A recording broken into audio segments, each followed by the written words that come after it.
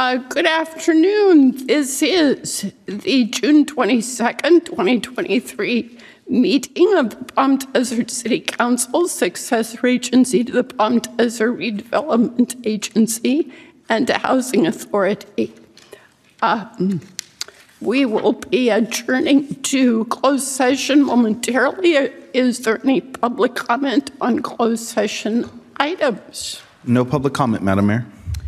Then we will be adjourned.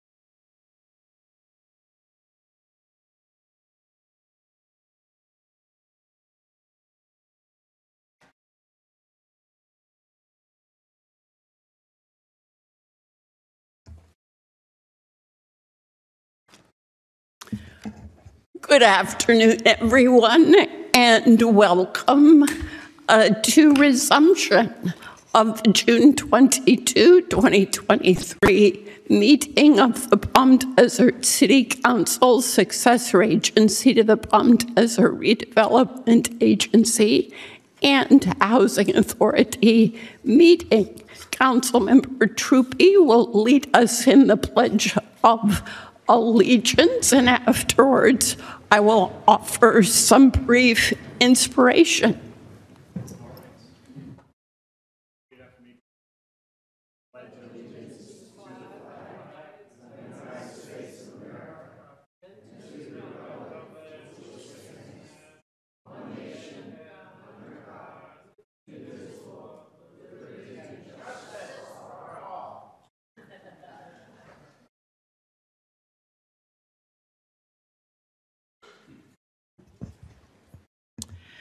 This past Monday, we celebrated Juneteenth, the date upon which news of the Emancipation Proclamation very belatedly reached Galveston, Texas. It inspired me to go back and read the Emancipation Proclamation. And one thing in particular caught my attention. After freeing those enslaved, President Lincoln wrote, "And I hereby enjoin upon the people so declared to be free, to abstain from all violence, unless in necessary self-defense." There must have been fear expressed in his time about such violence. Now, we know that the greater threat was not the prospect of violence by those freed, but violence against them. Fear can blind us from seeing the challenges and opportunities that are most critical. And so My wish and prayer tonight is that fear will not blind us, that we will be emancipated from all fear to see the path to peace and justice for all people. Thank you.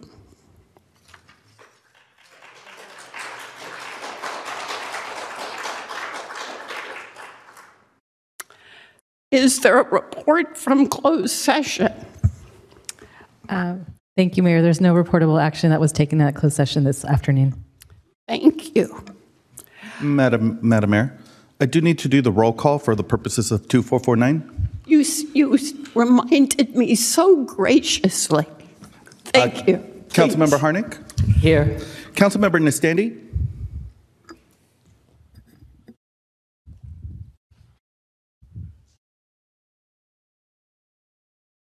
Yes, Councilmember Nistandi? Yes, could you confirm for the purposes of 2449 the purpose for you to need to remote participate, such as family care, an emergency, or illness, or some other circumstance? Yes, family care. Thank you. And is there anyone over the age of 18 present in the room with you? No, I am in a room with the door shut. Thank you. Mayor Pro Tem Quintanilla? Present. Councilmember Truby? Here. Mayor Kelly? Here. All councils present. Thank you. Thank you so much. We have the great pleasure of presenting a proclamation for Gay Pride Month, and I believe Dave Powell from the Desert Business Association and some of representative members of that group are here to receive our proclamation. Please come forward.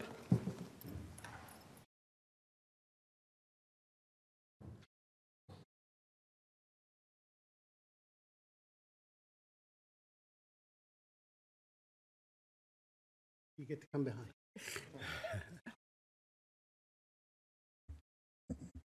Whereas the month of June is celebrated throughout the United States and many other countries as Gay Pride Month, recognizing the dignity and rights of lesbian, gay, bisexual, transgender, and queer people.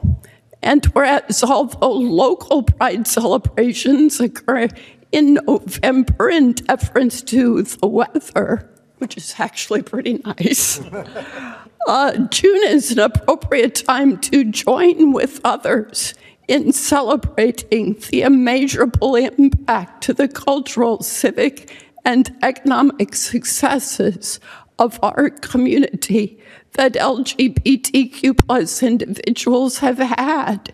And whereas the city of Palm Desert is committed to honoring the equal rights and dignity of all, as outlined in resolution number 2018-19, and whereas education and awareness remain vital to end discrimination and prejudice and enhance society's growing appreciation for LGBTQ plus rights.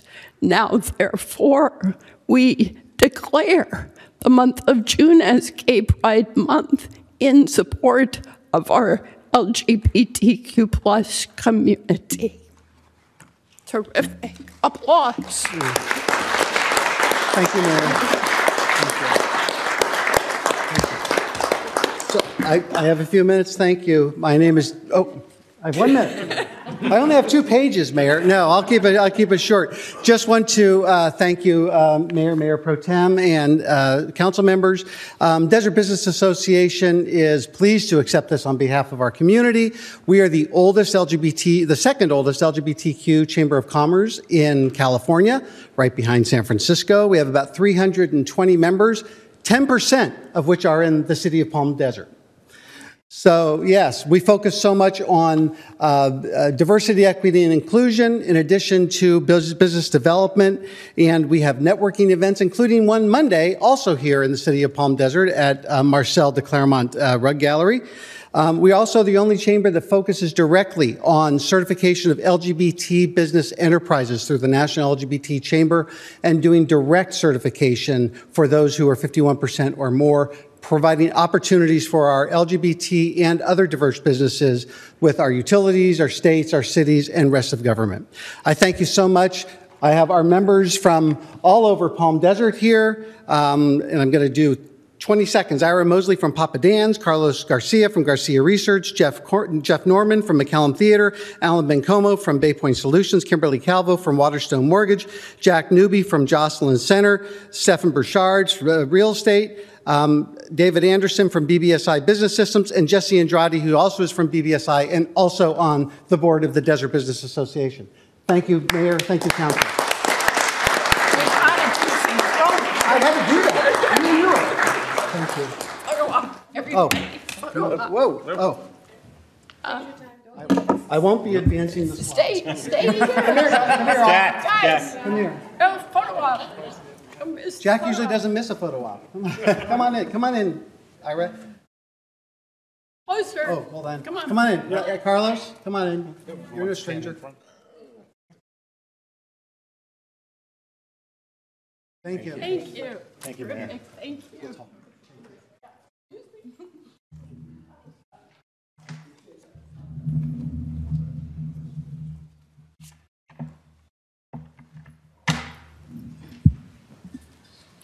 And thank you all for coming. City manager comments. Thank you, Mayor. I'd like to invite Randy Chavez, our Deputy Director of Public Works, to the podium to give council and the public an update on some of the efforts that he and the crews are undertaking to remediate the sand in the northern sphere. We had quite a bit of damage over the last couple of months, and he's been diligently working, he and the crews, to get that cleaned up and also get some new forms in place to work with some property owners that had been overlooked the first time. Good afternoon, Madam Mayor, City Council members. I'm Randy Chavez, Deputy Director of Public Works, and I've prepared a brief presentation, as the City Manager just mentioned earlier, on what we have done to remediate the sand issues, specifically on the north side of the city. And today we're going to talk about 3 bullet points that we are working on and will work on in the near future. We're going to talk about the current status, the measures Public Works has employed, and what are the next steps, specifically when it comes to the Dinah Shore Drive and other north city sections. The current status this fiscal year is that the crews removed over 600 tons of sand throughout the city, specifically, but in the northern section. This is sand that had accumulated along city streets, curb and gutters, sidewalks, and in the city medians. And as like I mentioned, the north section of the city has been impacted the most. City crews are focusing their efforts there, especially since we have more wind forecasted in the near future. And the measures we employed, we've installed 77 linear feet of chain link fence and windscreen in the north section of the city, as indicated on the map. And for the most part, the chain link fence and windscreen has held up well. We have also rented a street sweeper to help us assist the crews when they remove the bulk of the material. The street sweeper goes in and does a better job cleaning the finer material. And we have also been engaged with CVAG to ensure that our regional street sweeping vendor remains on schedule. Another measure we've employed was installing wood mulch in some of these larger areas where sand has been an issue. To date, we have installed over 500 tons, specifically on Frank Sinatra Drive and on Monterey Drive as well. So what are our next steps? So we have contracted with a vendor to relocate sand away from the street, and this is on Dinah Shore between Miriam Way and Key Largo. We're going to impact approximately 5 acres. We're going to install 2 rows of wind fence, And we're also going to apply a soil stabilizer to minimize wind-blown sand in that area. In addition to that, we will be performing preventative maintenance to minimize all these excessive sand dunes that we've been fighting this past year. We're also going to partner with our landowners, such as Cal State San Bernardino, to strategize and think of ways we could work together to minimize nuisance sand. We will continue installing wind fence where needed. We have 4,500 linear feet ordered, and we will continue utilizing palm mulch to stabilize the soil. This will also help compliance with SB 1383, which is reusing recycled green waste. And that concludes my presentation, and I'll be happy to answer any questions you may have. Questions? Mayor Pro Tem. Thank you very much, Mr. Chavez, and to your whole team. This has been a large concern for our neighbors, and I see some of the residents here that have been very strongly advocating for that safety. When you mentioned that you're working with CVAG to ensure that the partners or the street sweepers are on schedule, are they also renting the street sweeper to provide part of the financial support for these, or do they only work in other areas? Can you please elaborate on that collaboration? Yeah, CVAG has been a great partner so far. The street sweepers that their vendor currently employ don't have the horsepower, especially to pick up a lot of the material that's out there. So our crews go out there, they do a lot of the heavy lifting per the agreement.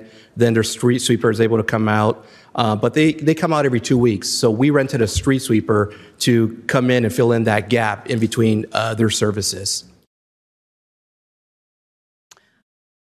Councilmember Truby. Thank you. Thank you, Mr. Chavez.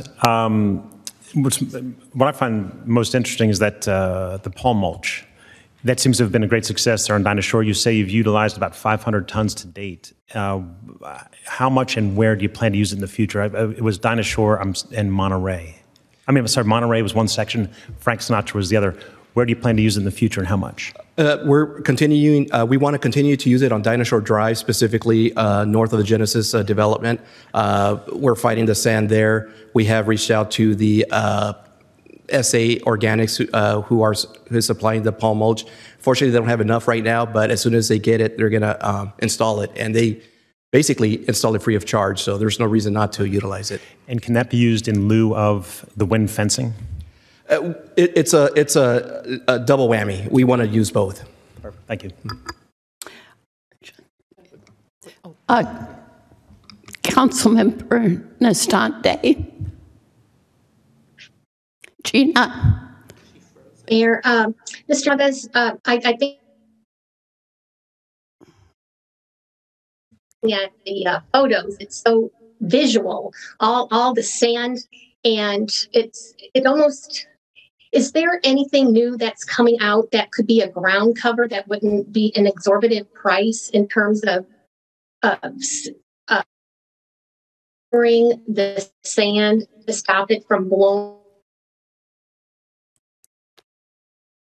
I think I got the gist of the question, and we are focusing on palm mulch. The supplier is basically giving it to us, so we can't argue with free, but we are also performing preventative maintenance. I think part of the issue that we've encountered is that some of these areas,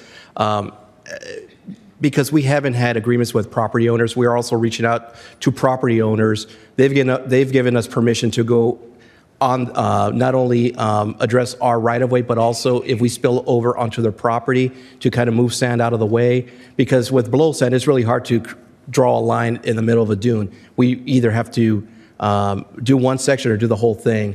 And it's very hard just to do one little section because it's just going to keep flowing over like a river. So I'm not sure if I completely answered your question. Well, I guess that is there anything better than the palm mulch, because it hasn't shown to be as effective as well. I know we're dealing with Mother Nature. Right now, we're also gluing, basically soil stabilizing. It's kind of like an Elmer's glue. We're incorporating that method, and also installing wind fence.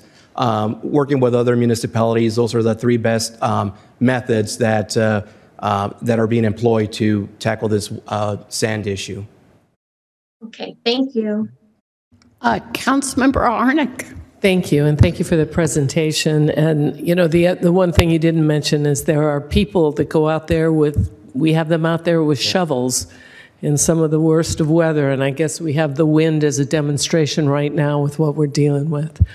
But in that this is not going anywhere, that I-10 corridor is subject to the Venturi effect, and it always has been and it always will be, and that's a sand transfer area. All the things we're doing will diminish the amount of sand, but it's never going to negate it entirely. So my question is, does it make sense for us to, at one point, and I'm saying this out of total ignorance of the cost of what a street sweeper would be, does it make sense for us to have our own street sweeper? And you don't have to answer that. It's just something out there that maybe we can explore. We can take a look at this. If you don't mind, I'll answer it. Please. Yes, absolutely. We rented one. As kind of as a trial basis, it helped out tremendously with the crew. Like you mentioned, they're out there with shovels and wheelbarrows and tractors.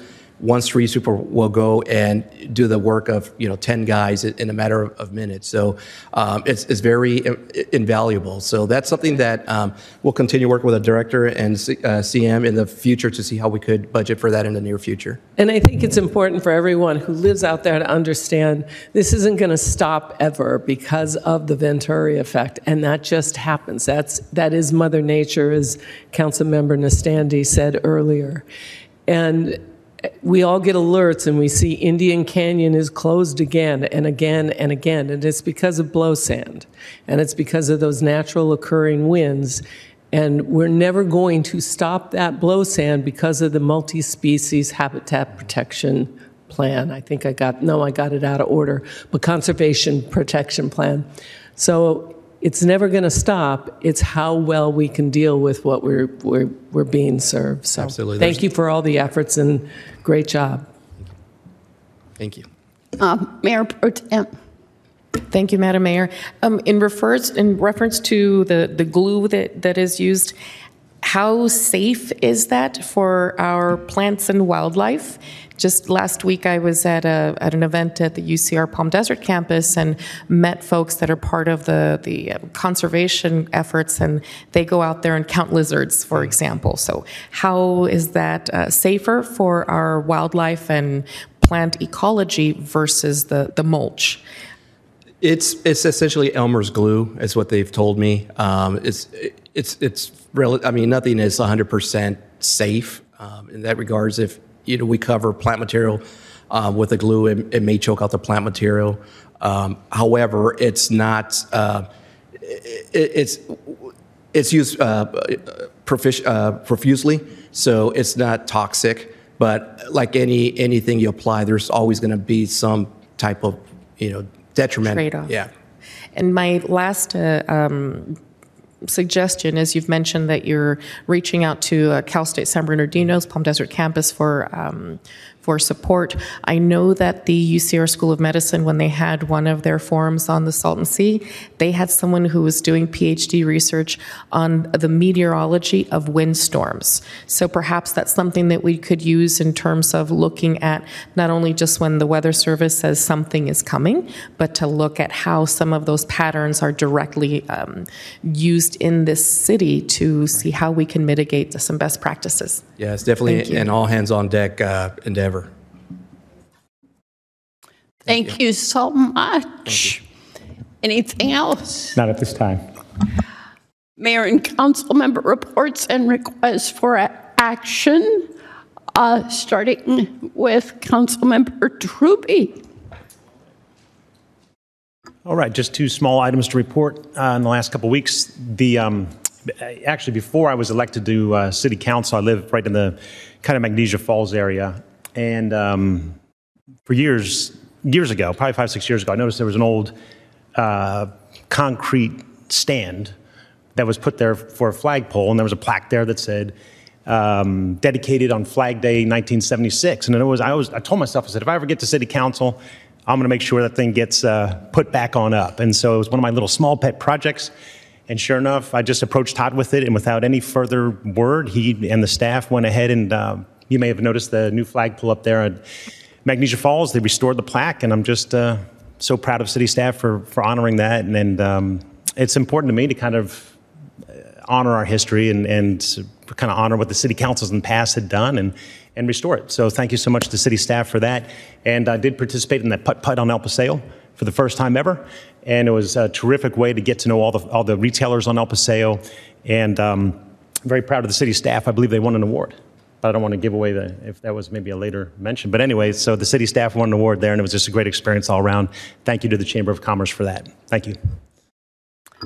Councilmember Harnick. Thank you. I wanted to mention, although we had in our study session a preview of the community park in the north side of the city, and we've been working on that so long, and we had the presentation at the Resource Preservation and Enhancement Committee meeting a couple days ago, and it was great to see what an amazing project this is turning out to be, and so much community input has gone into it, and it's been a work in progress, and it's wonderful to see the result. I also wanted to compliment the city team on the banners on San Pablo. They look terrific, and thank you for putting those there. They make San Pablo its own special place. It gives it a sense of place. So, and it's nice to see, and it's always wonderful to see all the American flags on El Paseo. So that's what I've got. Thank you. Mayor Pro Tem Quintanilla.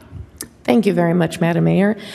In following up with the same comment about the park this week in our Cultural Arts Committee, we had the opportunity to review some of that, and it was a great feedback, great enthusiasm. And we also this week had the meeting for the selection of our Poet Laureate and came up with some of the basic rubric of what that will entail. So if you know anybody that lives in the city of Palm Desert that would be interested in that, any writers, anybody that's interested, nudge them and encourage them to apply.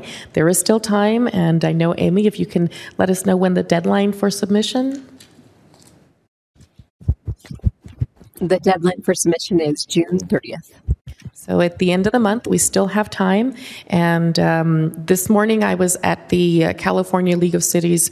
I serve on the Environmental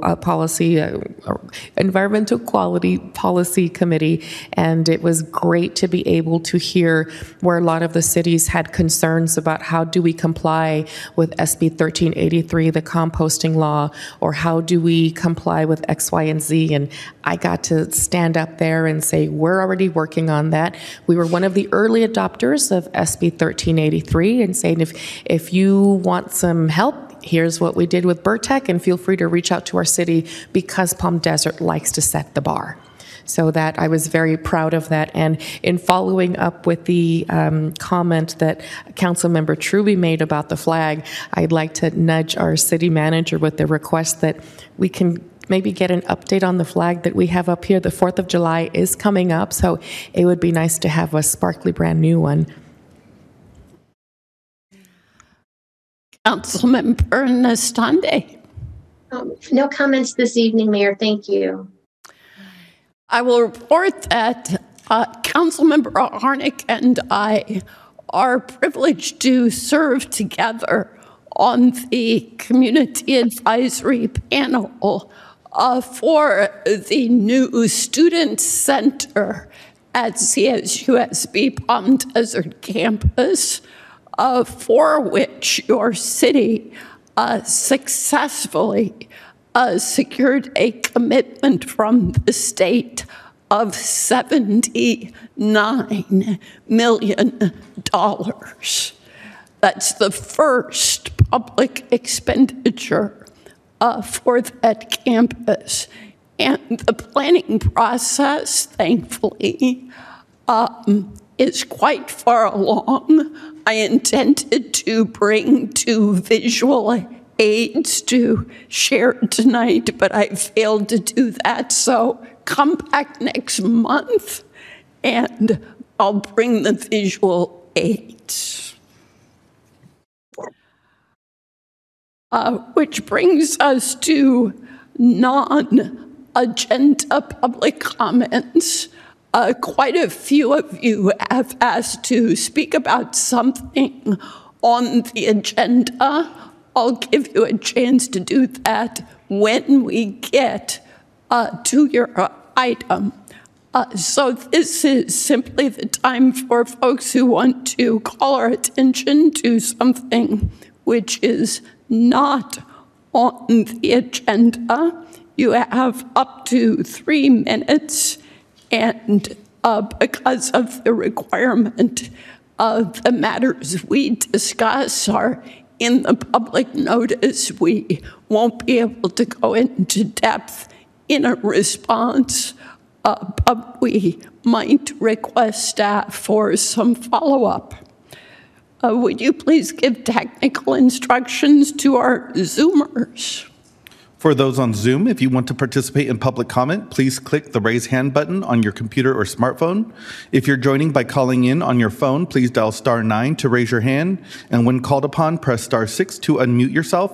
Please keep your comments to no more than 3 minutes. Thank you. And may we hear from Michael McDaniel.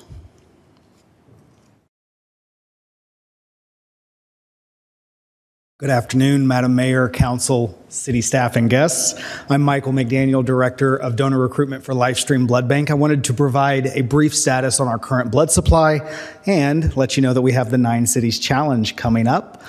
This year, we decided to go with a bucket hat instead of a t-shirt. So I hope the residents of the area love it. We certainly do. That challenge runs from July 1st through August 31st. Last year, if you remember, we set a record for 1,185 pints collected. This year, we are ambitious and going for 1,500. I am also happy to report that we now have 5 days of blood on hand. We have not had that since 2019. In fact, this time last year when I addressed the council, we had less than a day of critical blood on hand. So we have been doing better with our collection efforts. We've also been importing blood from outside of the state of California while it is low priced. We do predict that that will end sometime mid-July. I do want to call attention to one blood type, which is the universal donor, O negative. We are out of O negative. We have 8 pints that are currently going through the lab. Those will be used tomorrow morning, shortly before 10 a.m. And we have an O-neg liver scheduled for this weekend, and that liver will probably use between 30 and 40 pints. We are currently unable to support that patient. So if you are an O-neg donor or you know some, please encourage them to donate. I would be happy to answer any questions you may have about the blood supply or the 9 Cities Challenge. Thank you so much for raising awareness. We've got quite a few people here, so hopefully a few are O negative. I hope so. Thank you so much. Leslie Miller.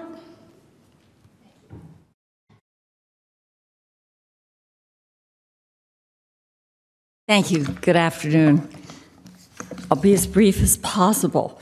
When I came to my house this couple of days ago, I found this notice on my doorknob, which has one box checked, tree removal.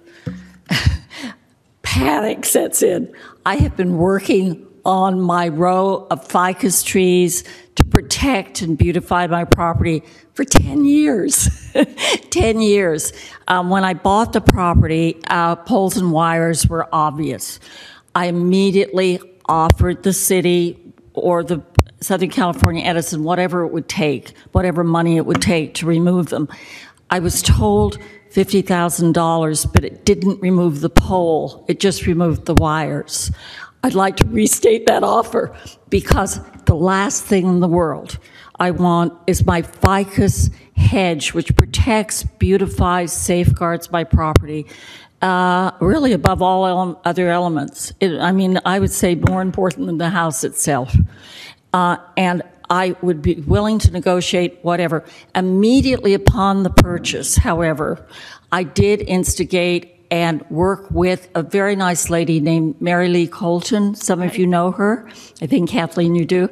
And we immediately got all the owners in our neighborhood, notice of the problems to do with the current climate changes, but the poles and wires. We got the requisite number of signatures. We got permission, and that was 10 years ago. Okay, it's been a delay of 2 years, then 3 years, then 4 years, then before the pandemic. Then it's been scheduled to have the poles and wires taken down. That effort is still ongoing. I believe the last date was April, and that date passed. So here we are at this late date with a notice. And meanwhile, and also I did everything I could with respect to planting the ficus. I complied with all ordinances. Their Muller Nursery was really supervised it. They're about, I can't remember if it's 30 or 35, but also cypress tree that was continues to be very important to me for personal reasons, blocking the pole. Also, we changed the transformer so as to minimize the any danger of fire. I'll do whatever it takes, except I don't want my trees down. I hardly need to remind you of the importance of trees, all carbon monoxide and the climate change and so forth. Let's do whatever we can to preserve those trees and to compromise to avoid damages. I did just hear your sand story, and and by the way, in Newport Beach, we solved the pole and wire problem in 2 years. And so this 10-year time frame is very upsetting to me. We have I'm afraid we're a time over problem. Time. Could I just ask you this? Is that notice from the city or from Edison? Thank you, Kathleen. It is from Southern California Edison, and I have spoken directly with Ryan, who is with the city, yes. and I'm working with him. I just want to state my full compliance, my full willingness to work with the city of Palm Desert to do whatever we can to speed it up. Excellent. Excellent. And to, preserve what we can. And incidentally, the sand dune problem was solved. I have to cut you off, Leslie, Ground so that cover I'm fair to everyone. Okay. But I'm confident Ryan will follow up. Thank you. Ground cover on sand dunes works on the sand problem. Thank you. All right. Thank you very much. Any non-agenda public comment? Yes, one speaker, Mike Stafford.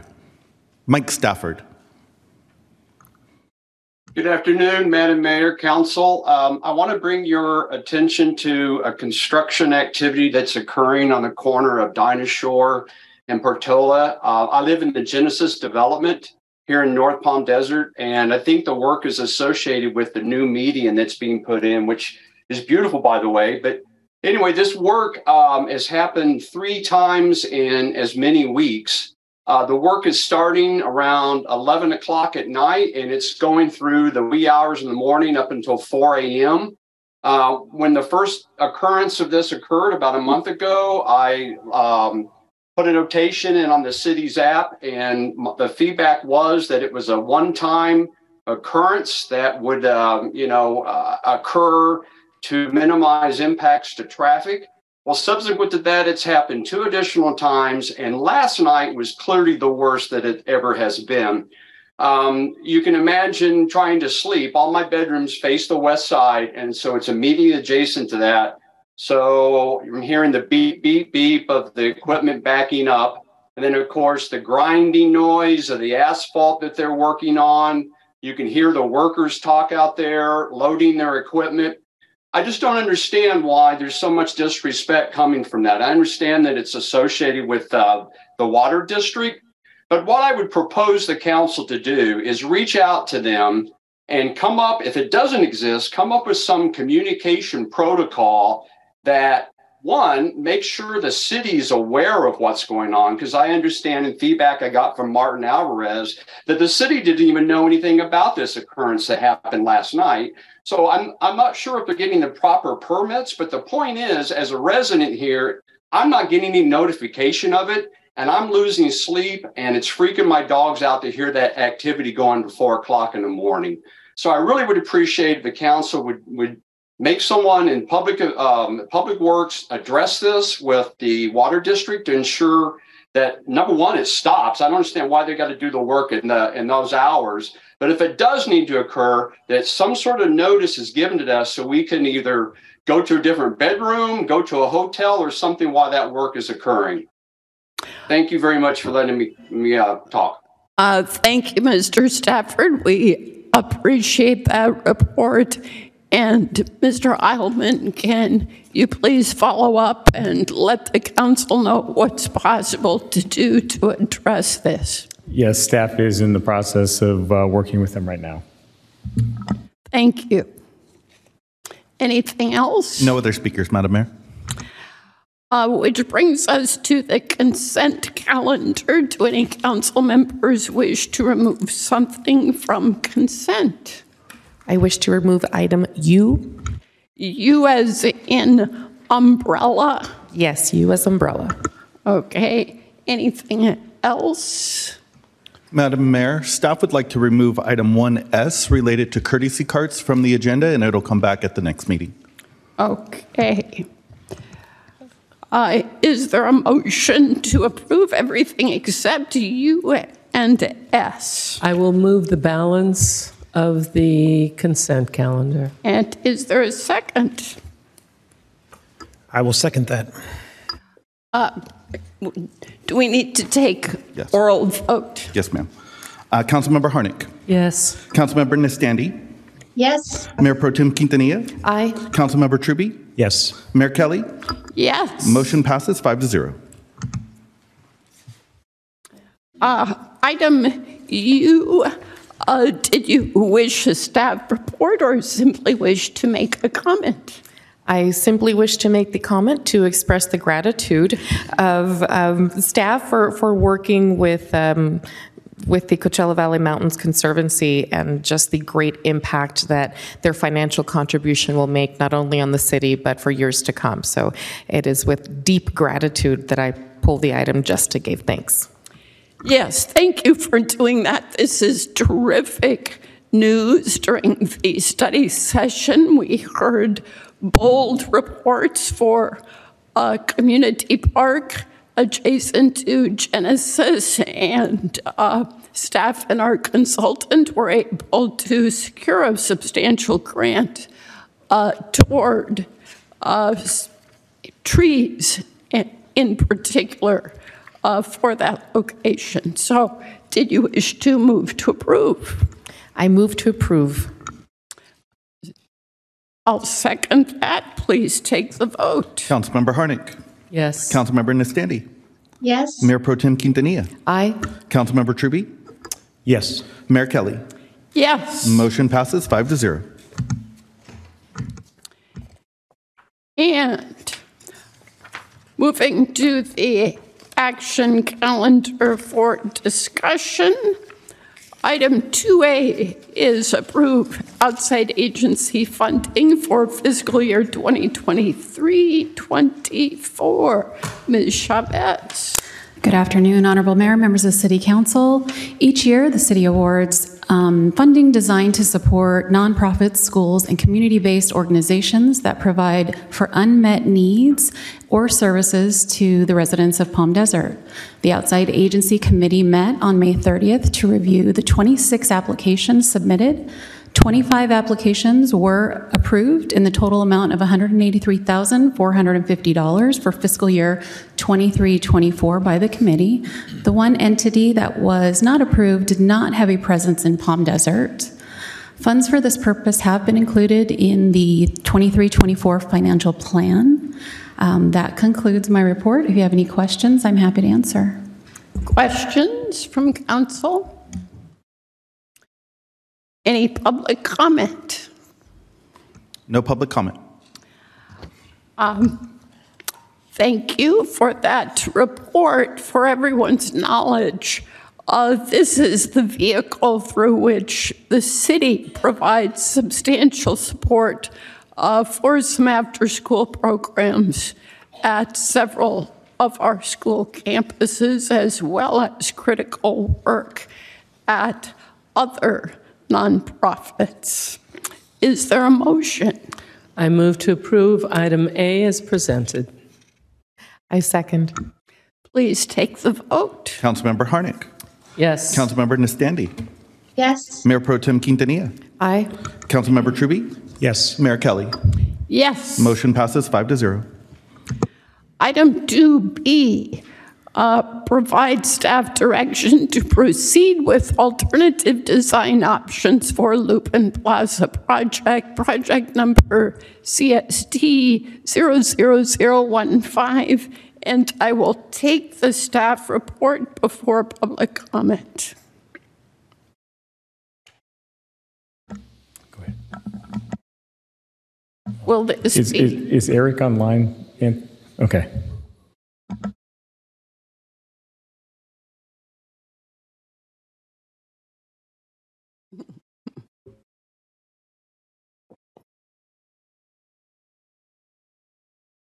All right. Good evening, Mayor, members of the City Council. Eric Seha, Director of Community of Economic Development.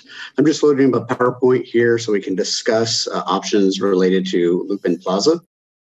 So just some history. Lupin Plaza was installed during COVID-19, but was removed in December 2021.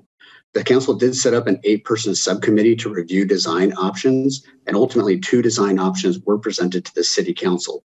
One of those proposals was for a slow street or flexible plaza, but ultimately council did approve the full permanent closure of Lupin Lane with a permanent plaza space. The plan here shows that permanent plaza space with a full street closure between El Paseo and then the driveway to the west there, to the north. A new gateway structure was proposed. There's enhanced pavement that's part of this plan. There's new shade trees, water features, seating, benches, lighting, even a restroom. And we have a contract now with InterWest for the design and CEQA study for these improvements. But what we continue to hear and we continue to engage with the surrounding property owners and businesses who are very concerned about the plaza's impact on their business, particularly related to loading, passenger and patron ability to access the site, and concerns with the overall use for that plaza space. So we've continually engaged with them to see what they might support. You've seen petitions from them protesting the full closure. They have actually come and met with us. They are in favor of more of a slow street plan, which was one of the options that was presented to City Council originally. These improvements more or less mimic the improvements that are now on San Pablo Avenue.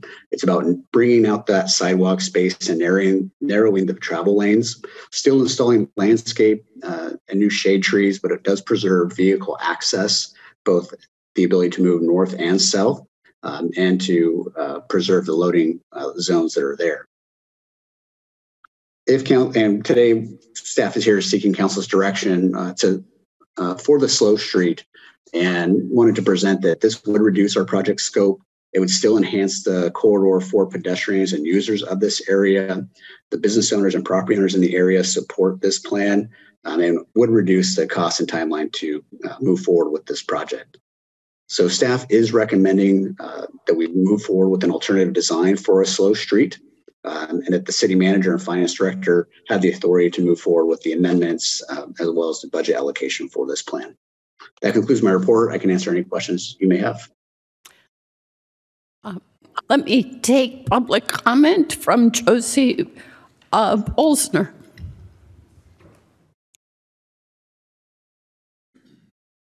Good afternoon. I am on the building Cobel El Paseo. It's right on the corner from the plaza, and we are very much affected by this idea. We take issue with that it was a success. To us, living next to the plaza when it was there was not a success. It was very little used, a lot of garbage, and a lot of homeless people who use it. So we are terribly against closing Lupine, because we need access from El Paseo into our driveway, and we cannot send the customers all the way around to go to the alley in the back, which is in terrible shape. So we would support the slow street if you don't close the street and not the full closure. That would be a real disaster for all of us. Now, in my building, we have 12 owners. They're not all here tonight for whatever reason. Nobody is in favor of full closure. Then I know we did a petition last year, and there was 39 businesses with 70 signatures, all from the area, who also were against the Lupine Plaza street closure.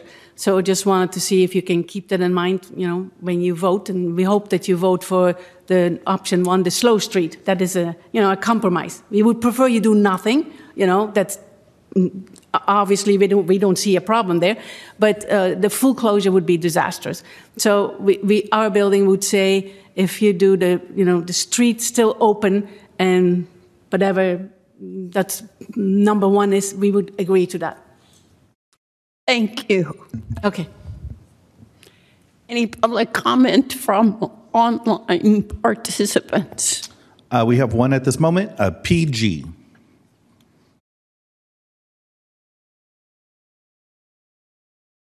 Can you hear me? This is Paul Goodman speaking. Yes, we can hear you. Yes, I represent Allied District Properties. We own El Paseo Square, and we also echo the comments made by that lady. All the businesses that are in El Paseo Square are against a closing off of Lupine. We, for a variety of reasons, and for a long time, we've been trying to get the attention of the city to focus on the interests of all businesses that are going to be impacted. And it's nice to hear that it's finally not landing on deaf ears, but people are going to be taking some attention and focusing on this. If money is going to be spent, if the city does insist on spending public money on doing this work, on installing a plaza, even to a slow street, then we do approve the plan that is going to open up both sides of the street for vehicular access, especially for Saks off 5th, which you've already received a letter from management that has said that they are very much against this. They are our anchor tenant, and they would be very deeply impacted by it. So we appreciate the city, reconsidering this plan. Again, if public money is going to be spent on doing any work on this street, we definitely would like the city to work on the plan that opens and keeps the street open for vehicular access. Thank you. And we have one more speaker, Kathy Green.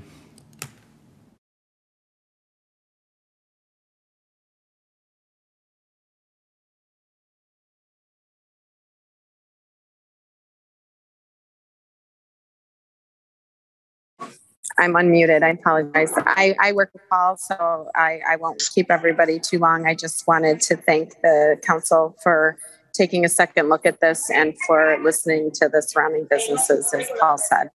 So thank you for taking another look at this. And one more speaker, Samuel Heaton.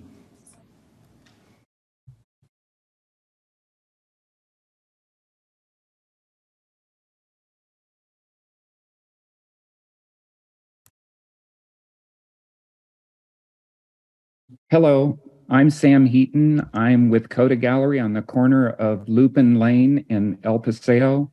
And we're very happy that the City Council is now listening to our objections. And if there is going to be a permanent Lupin Plaza, we support the idea of a slow street. The most critical thing is not to close Lupin Plaza to through traffic. Thank you very much. I appreciate everything. No other speakers, Madam Mayor. Thank you. Any questions for staff?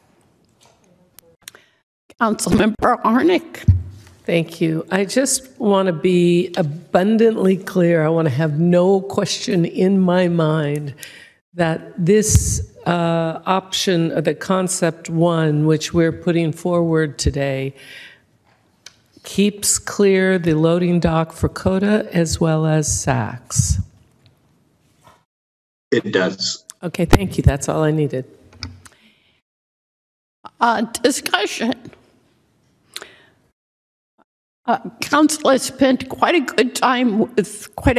good deal of time with this, so the choices are clear. Councilmember Truppi and then Councilmember Nestande. Well, I just want to, it seems like the plans have, the original plan as proposed was almost like a park, a full street closure as it was proposed originally a year or two ago. Now we've got sort of the two-way option one with the two-way street traffic. Looks to me almost like more like a street beautification. Would that be correct to characterize it that way? I mean, and how we plan to use that. I would just like to know how we plan to use that street moving forward. Would we still want to, the city still want to have events there? So I think both of those are perhaps overgeneralizations. I can say for myself that from the beginning, my goal has been to create a shaded place of respite for people on the north side of the street. Because some years ago, when the Gibbs study was performed to give us input about El Paseo, a key takeaway was that the extra sun on the north side of the street was dissuading people from spending as much time there as they might optimally.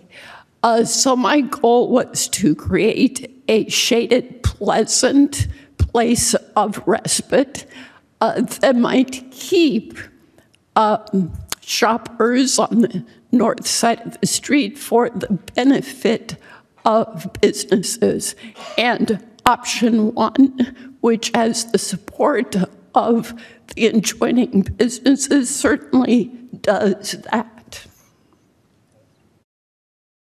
Yes, let me get Councilmember Nestande first and then Mayor Pro Tem. Yes, thank you, Mayor. Yes, I did serve on the subcommittee when we had several meetings, and I really was trying to listen to all the business owners and the experts and the council at the time. And my whole goal, and I can hopefully speak for the city council, we always are trying to do what is best for the community, including the El Paseo business owners. And it was not my intent when I did vote for the complete closure to in any way negatively affect the El Paseo businesses. My goal was and is to always support our El Paseo businesses and the community. And compromise is a good thing, and I believe we have that here now with this latest option, and I hope it's approved. Mayor Pro Tem.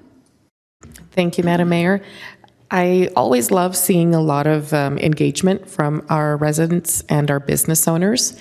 And I know that a lot of folks were writing in and saying, why aren't you listening to us? Why are you not responding?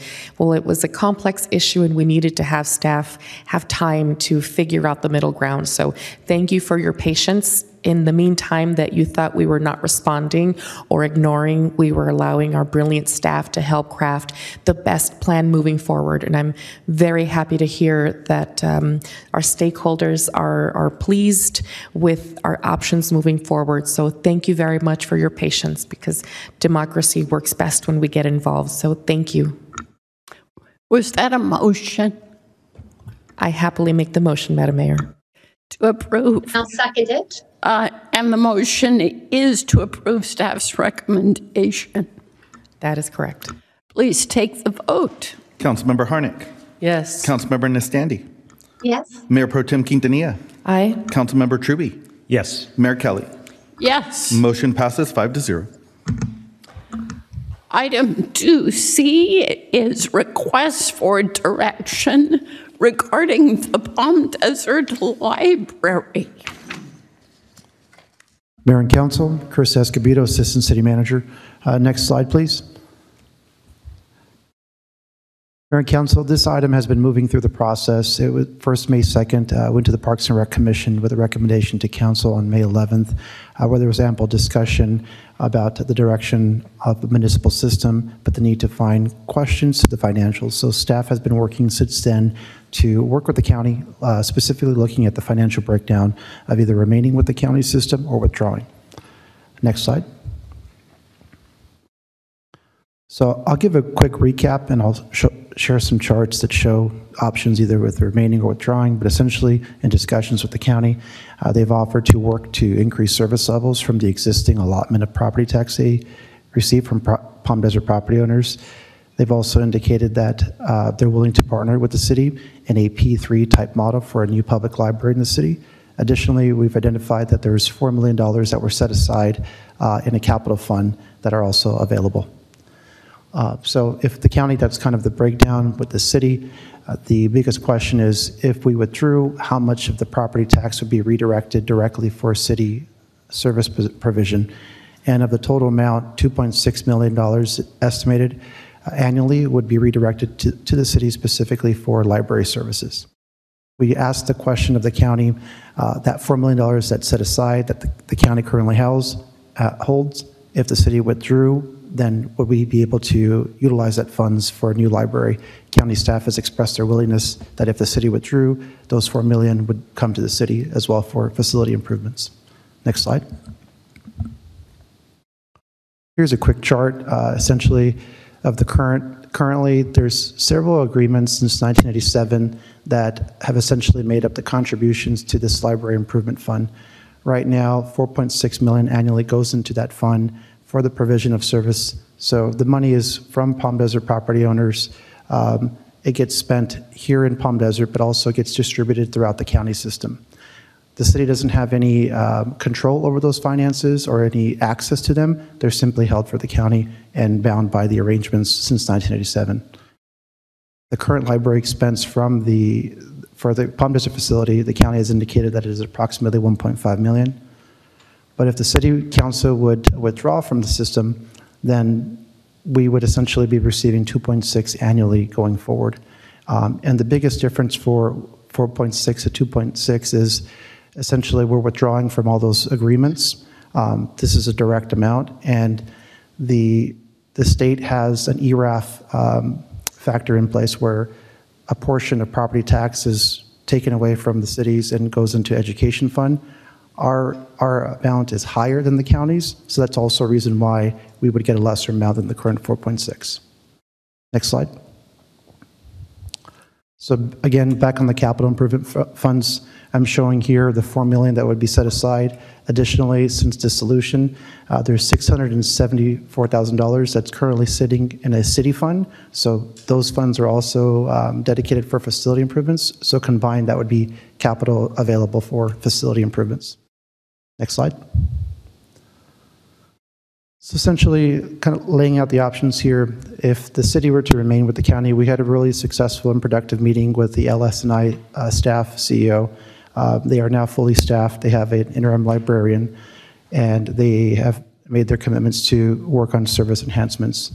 We would need to work with the task force to look at what would the service improvements be needed there at the facility, turn those service requests to the county. The county would then issue us a proposal that we would need to agree to that would outline the amount of additional revenue that would go towards the Palm Desert facility, as well as specific service improvements that are being sought for.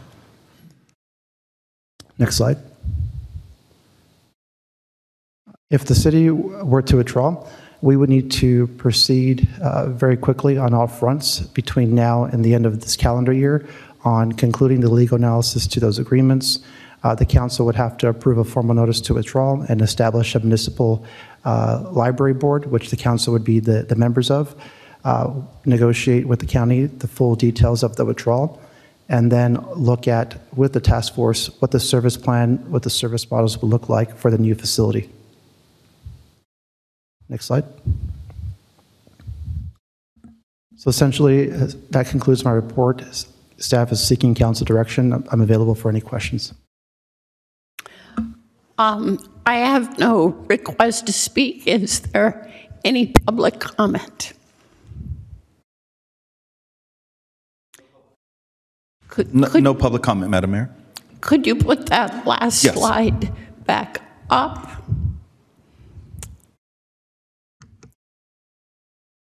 I do have a quick question. Am I correct that the major policy choice that you would like us to make tonight is between remaining with the county system or withdrawing? Expecting, for example, that if we were to withdraw, staff and the task force could do additional work and analysis to inform our decision making about those sub-choices. Yes, that's correct. So you want us to indicate if we have a preference between the two major bullets? Correct. Okay. Other questions? Looks like we're ready for... No, I have one. Because we talk about, we have the two major bullets, but I think it's important that we look at the sub-bullets. And when we go to the bottom one, and it says withdraw and establish city library system, to do so would mean ultimately we have the short-term, I think we need to understand what this means fully. When it says short-term lease with college, currently we're sitting on that library that was built through funds that Palm Desert put forward, is sitting on state land. And they will always have control, and because of some of the machinations that came later with that formula, we will always sit on state land and will limit our decision making because of that. And that in and of itself is a motivator to withdraw and establish a city library system, because to cut the ties that we are held back with the state by sitting on their dirt is critical to really create the library that we see as a vision that will kind of be, hopefully, maybe it'll be in the center of our city, at the new regional park or something like that. It would be an asset to everybody and could be really as great as it should be. So I want to make that clear, because we are in a three-way contract: county, state, and city. And it's pretty convoluted. So whatever we have to do, and by looking at the bullets as presented, in order to leave that state site, the college site, we would need to withdraw and establish a city library system. Is that accurate? That would be accurate. Thank you. Let me hear from others. Mayor Pro Tem. Thank you, Madam Mayor. I feel that it's important to provide to our guests present and those that have not been following the issue that if we should depart and no longer be at COD, it would benefit us because of all of the deferred maintenance that they have let go that we would then be responsible for. So in order to be able to pick a new site, it would be very beneficial for us. It's not something that we're just going to flip a coin tonight. We've had a lot of information, previous study sessions, and ultimately we want to ensure that we have the best quality possible, and agreed being able to place something in a more central location, accessible to a lot of the family for housing, the housing for families that's coming on board. And our new Cal State, this would be a great opportunity for research, great opportunity to be a resource overall. So I believe that there's more to consider than is simplified on these bullets, but overall it is in the best investment of the city to take control of this and ensure that we are using our funding at its maximum impact to our community and guests. Councilmember Truby, I know this issue is near and dear to your heart. Yeah, it is. Thank you so much. I love the idea of a standalone library. I'm ordinarily an advocate for our position as a contract city with the sheriffs and fire. I think that makes sense there, where we avoid a lot of liability associated with those two services. However, with a library, I think we stand way more to gain by running it as a municipal-run library. Just the numbers. We will go from a $1.5 million budget to $2.6 million per year that we can put towards services. We'll at least extract $4 million from the county to build our own standalone library. That's a huge plus.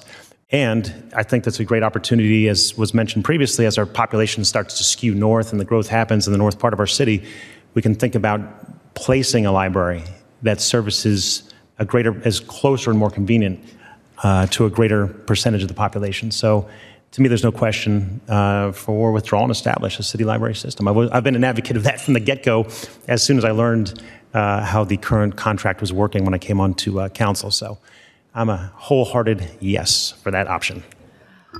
I agree with everything that has been said, and I will simply add this.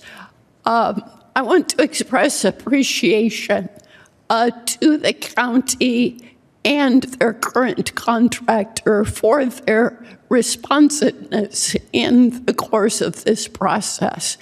And if we do embark in the direction we are signaling, we are going to need a considerable amount of additional collaboration.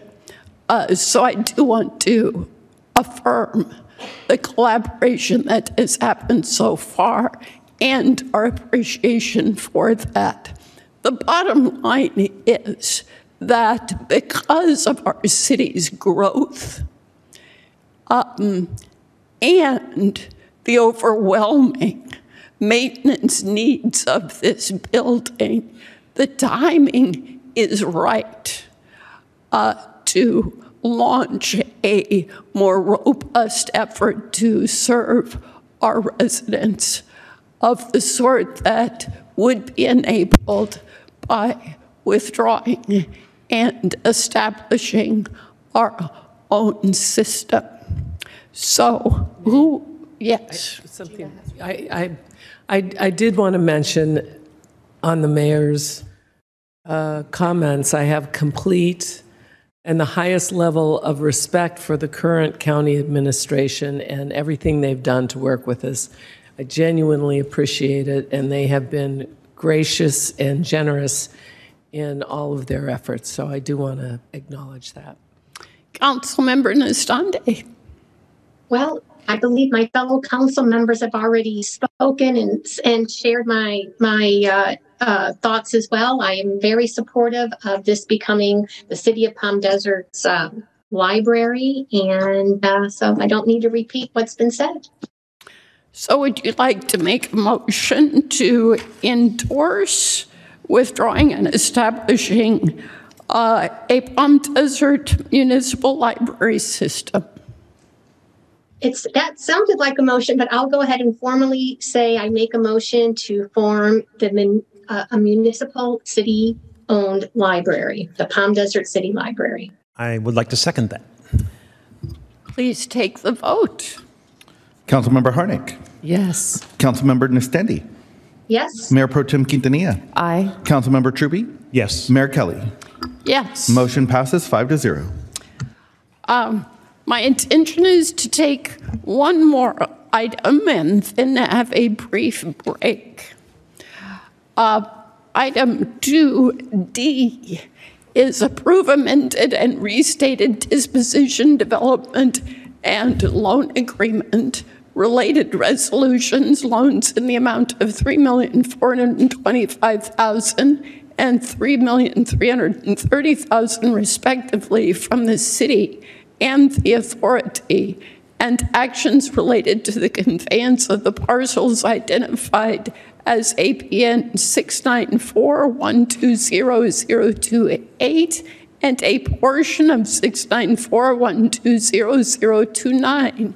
4, and here's the good part, affordable housing. Ms. Gonzalez. Good evening. Jessica Gonzalez, Housing Manager in the Economic Development Department.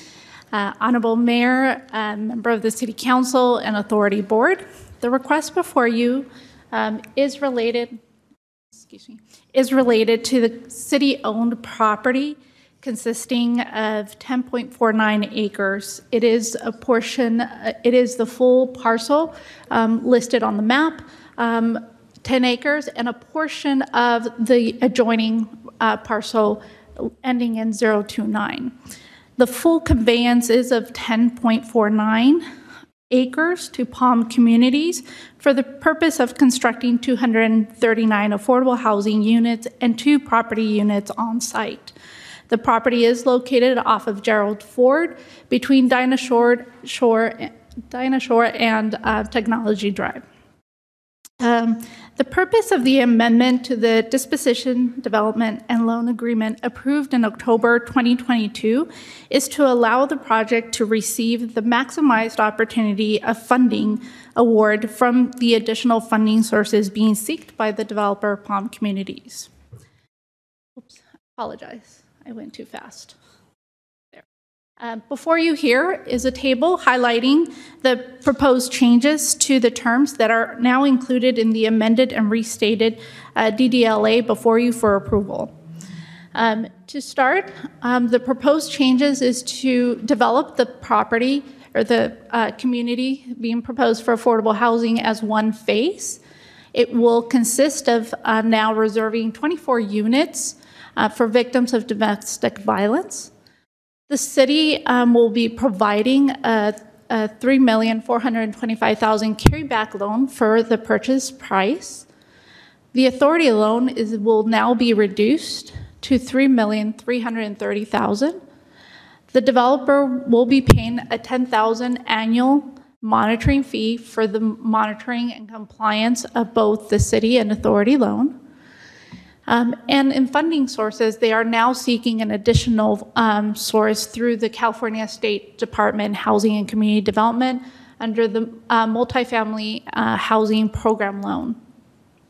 The additional term being included to the DDLA that is being modified is the closing requirement that currently is approved for them to complete the funding and escrow closing by June 30th, 2024 to June 30th, 2026, with a provision included that provides the city manager the right to terminate should the funding sources are not secured by December 30th, 2024. Staff is available for any questions, as well as Julie Romy with KMA, our consultant, and Dan Horn with Palm Communities. Questions from council? Yes, Mayor Pro Tem. Thank you, Madam Mayor. This morning at the, as mentioned, at the League of Cities committee, a lot of the conversation took place on housing. And one of the points that was brought up of how difficult it has been for developers to qualify for the funds, given the number of people that are applying. How likely would it be, and I know I'm asking you to look into a magic 8 ball, is this something that could be easily qualified for? Are we projecting on the assumption that they would get it, or is it something that would be challenging to procure and we're moving forward on a hope? At this moment in time, it is very hard to project because there are different guidelines that are established and have not yet been established for some of the funding sources, such as the tax credit funding application that they will be seeking in January 2024. At this moment, we have worked with the developer based on some of the guidelines we are aware to maximize that opportunity. We have a request for public comment from Dan Horn.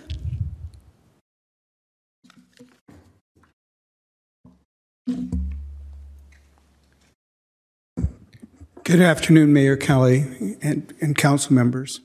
I want to thank you for your continued support of this project. In order to address Councilmember Quintanilla's question, the funding is competitive. We've typically been very successful. In fact, we're closing between now and the end of the year 3 different projects with a total build out of $150 million. So my firm over the years has been quite successful at being able to restructure projects to get the funding. The purpose of the revamp of the DDLA was to maximize out our score for the secondary funding that we're going for, the secondary financing that we're going for with the state. The state changes its rules annually for each one of the funding sources. They change the tax credit rules, they change the rules for the MHP, they change the rules for the MIP funding, they change rules constantly. And so it's a shifting battle every year to revamp the funding structures that you do have so that you are most competitive for the other funding. We're not really increasing any funding from the city. What we've done is recharacterized the funding so that we can maximize out our score for the competition for the other funding sources. So, and this is kind of an ongoing issue for affordable developers. I want to thank the staff for their efforts in the last meeting that we had. There was quite the city had 2 lawyers on the Zoom call. They had 4 or 5 staff members, and then I had my attorney and myself and 2 of my staff members to kind of hash through the last of the issues and be able to come to a resolution that you have in front of you today. And it was quite a bit of work, but it's going to allow us, I believe, to maximize out our score for the MHP funds. We have come to a signed agreement with Shelter from the Storm in order for them to provide the services for the clientele base that they will refer to us. That's also part of the scoring mechanism that we get for the MHP financing. I'm here to answer any other questions that you may have, and again, thank you, the council and the staff, for their efforts to bring this to this position. Mayor Pro Tem. Thank you. And do we know by any chance how close you were? And again, I know that that's hard to project in terms of how many applicants there were to see how were you a razor thin margin, or is it something that's difficult to tell? The submittal is not until July 12th.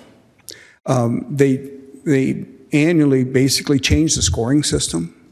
So you sit back and you look at your documents and you say, how do I modify these documents to maximize my score over here? And so that's what we did with the city staff, is to say, here's the language they're looking for.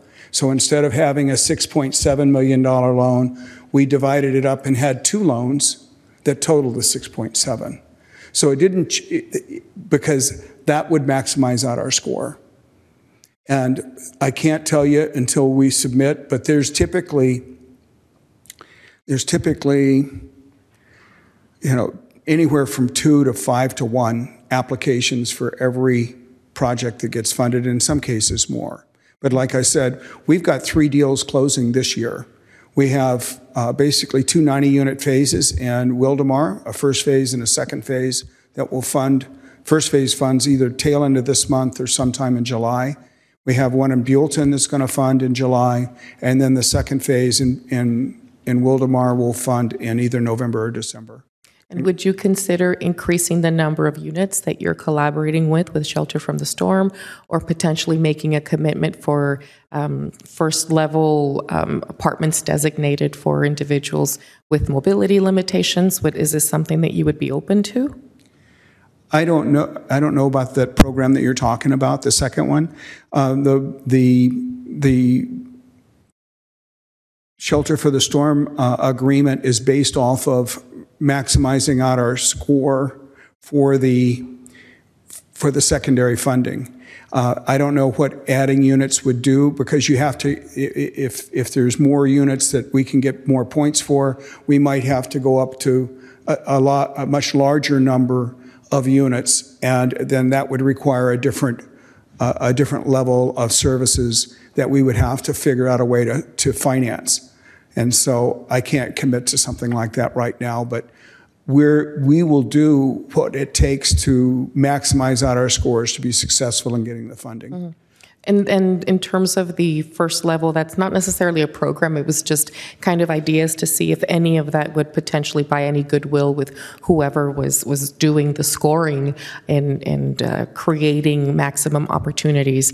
And I know that I'm not fully aware of the logistics and the permitting, but just hoping that in throwing more ideas at the dartboard that show that we're aware of the needs in the community, especially in an area where we know we have a lot of seniors and veterans. So I think it's important to be mindful of their needs, and whether it's not necessarily through a formal organization like Shelter from the Storm, but to make that commitment to say we're going to try to reserve X number of spaces on the first floor that would not impact creating or removing any existing units, but just an extra little bit of gold star of goodwill.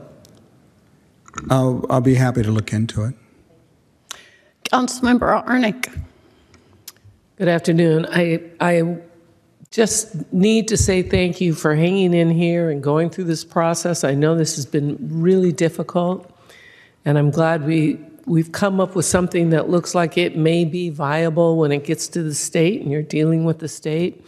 And I thank you so much for choosing Shelter from the Storm. I think that's a worthy organization, and you'll make the difference in many families' lives by offering those units. So thank you for all your effort, and I know it's been a tremendous chore for everyone to try and find something that's going to work in this process.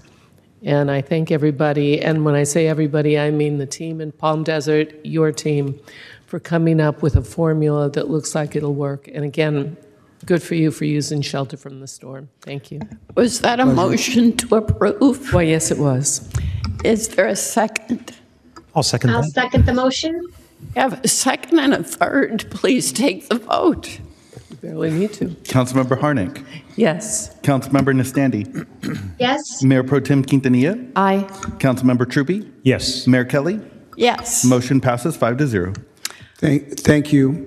And also, I was at a conference recently where Eric Sejas was on one of the panels, and I want to let you know that he represented the city really, really excellently. Now we won't be able to get his head on the screen. But thank you. All right, we're going to take a 10-minute break. Come back at 6.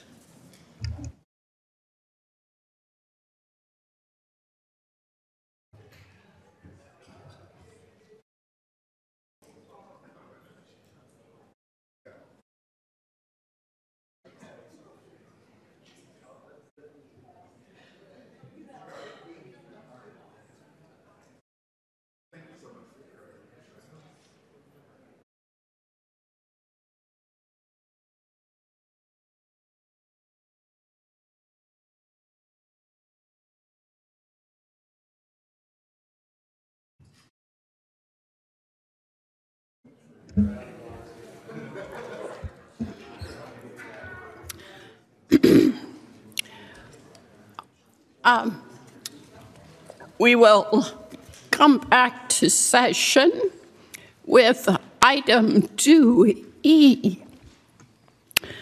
A further request for direction regarding redistricting options.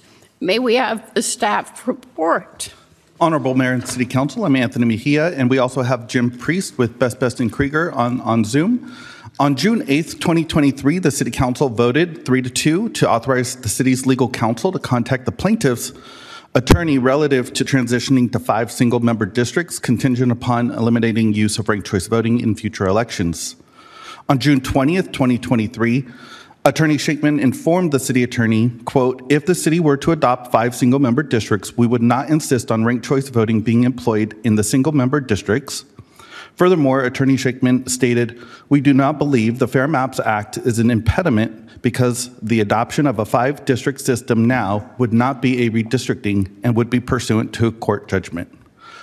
That being the new information, that concludes the staff report, and I'm available for any questions as well as Mr. Priest. And let's take public comment first. And we're all getting pretty experienced at this. So you all remember to avoid audible reactions to what anyone has to say, be they a member of the public or a council member. First up is Debbie Green.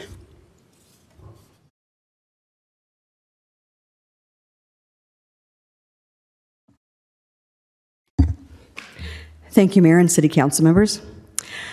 I believe the district should be divided as soon as possible for several reasons. The main one is for equal representation. I moved here 2 years ago from a suburb of St. Louis County, Missouri called Clayton.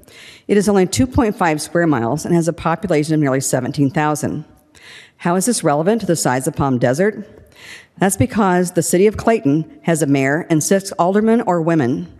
I always knew who my representative was because they were my neighbors. Any issue, great or small, was addressed.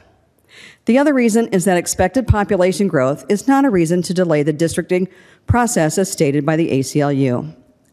They should not be the ones to tell you to comply. Other cities in our valley are now following the law. It may not be perfect, but it is better than what is currently being used. Being new here, I feel I have a different perspective as how I have seen equal successful representation works. It is not an attack on anyone's council seat. It is just what is just, fair, and legal. Like it or not, this will be the future, and it is a waste of time and money, in my opinion, to fight a lawsuit that cannot be won by those who oppose what the residents want, regardless of the percentage of the votes. Anything above 51% is the majority. Waiting until 2030 for the next census to then implement more districts would make this more difficult to implement. Seeing the growth in the other areas of Palm Desert that is going to increase the population, those who will need more representation as it grows, not after the fact. It needs to be now. Having a system in place now tells the Palm Desert residents that everyone is important to having their own council representative. Thank you very much. Thank you. Linda Solis.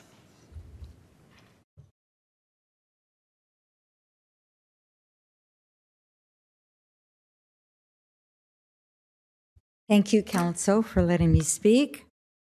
My name is Linda Solis. I'm no relation to the plaintiff, Lorraine Solis, except for my urging you and trying to encourage you to move forward on 5 districts. This is not to say that the current council was not doing a good job. I moved here, and I moved here because the city had the facilities I was looking for. And it's really just the principle of better representation that I'm supporting by encouraging the 5 districts. I want to set an example here. Just imagine if you had a federal or state government that only had a Senate, didn't have a House or an Assembly. That would not represent the people of that state or the federal government. It's important that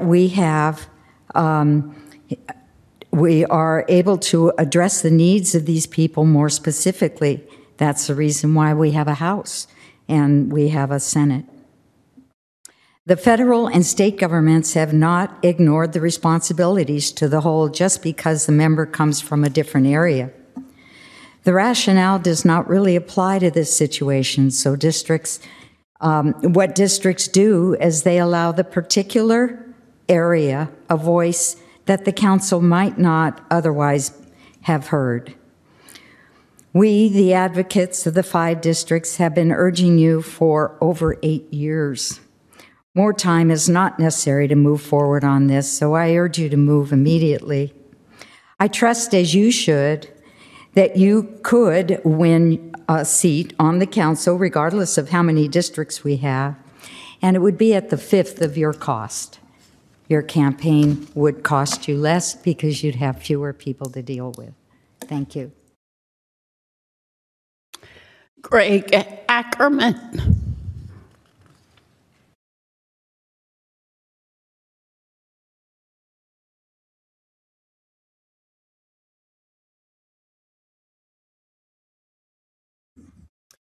Hello, and thanks for having me speak. As you said, my name is Greg Ackerman, and there's been a lot of discussion in recent council meetings about ranked choice voting and if that should be some component of moving towards transitioning to 5 districts.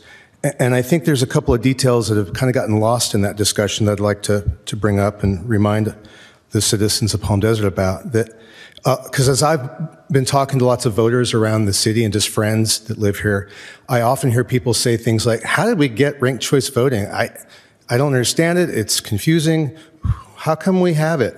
And I just think it bears reminding that it was because of a settlement that was reached in 2019, December, and it was accepted unanimously by the city council at that time. And so that's why we have it. And I've been trying to let people know that, well, the city council agreed to it, and that it must make some sense to have it because I don't remember hearing any objections to it at the time. It seemed to sound like a good idea back then. But recently, at recent meetings, I've heard council members say it's a huge issue and a threat to our democracy. Another council member agreed and said it's just not democracy. And I know there's a lot of people around Palm Desert that seem to agree with that, but 3 of our current council members did vote for ranked choice voting as part of the settlement. So I'd like to think that there was something good about it. And I can think of one good thing I'd like to mention. In 2002, as a candidate for city council, I was eliminated in the 4th round of voting tabulation. At that moment, I was 388 votes behind Evan Truby because he had received 542 votes from the overage assigned to him from the Jan Harnick votes. That was an excellent instance of how voters who selected Councilmember Truby as their second choice had a direct result on getting him elected. The system worked just the way it was supposed to. So if our ranked choice voting does happen to go away, I'd like just to ourselves to remember that it was approved by our council. That's where it came from. So I would like to close. Am I over? Not yet. Okay. I'll close with words from another council member who said on May 25th, just a little while ago, she said, quote, "I'm willing to go to 5 districts only because we put it on the ballot. The last thing I want to do is disenfranchise voters," end quote. Well, I couldn't agree more, and I hope the council will move to 5 districts in time for the 2024 election, with or without ranked choice voting as part of that discussion. Thank you. Thank you. Joan Spear.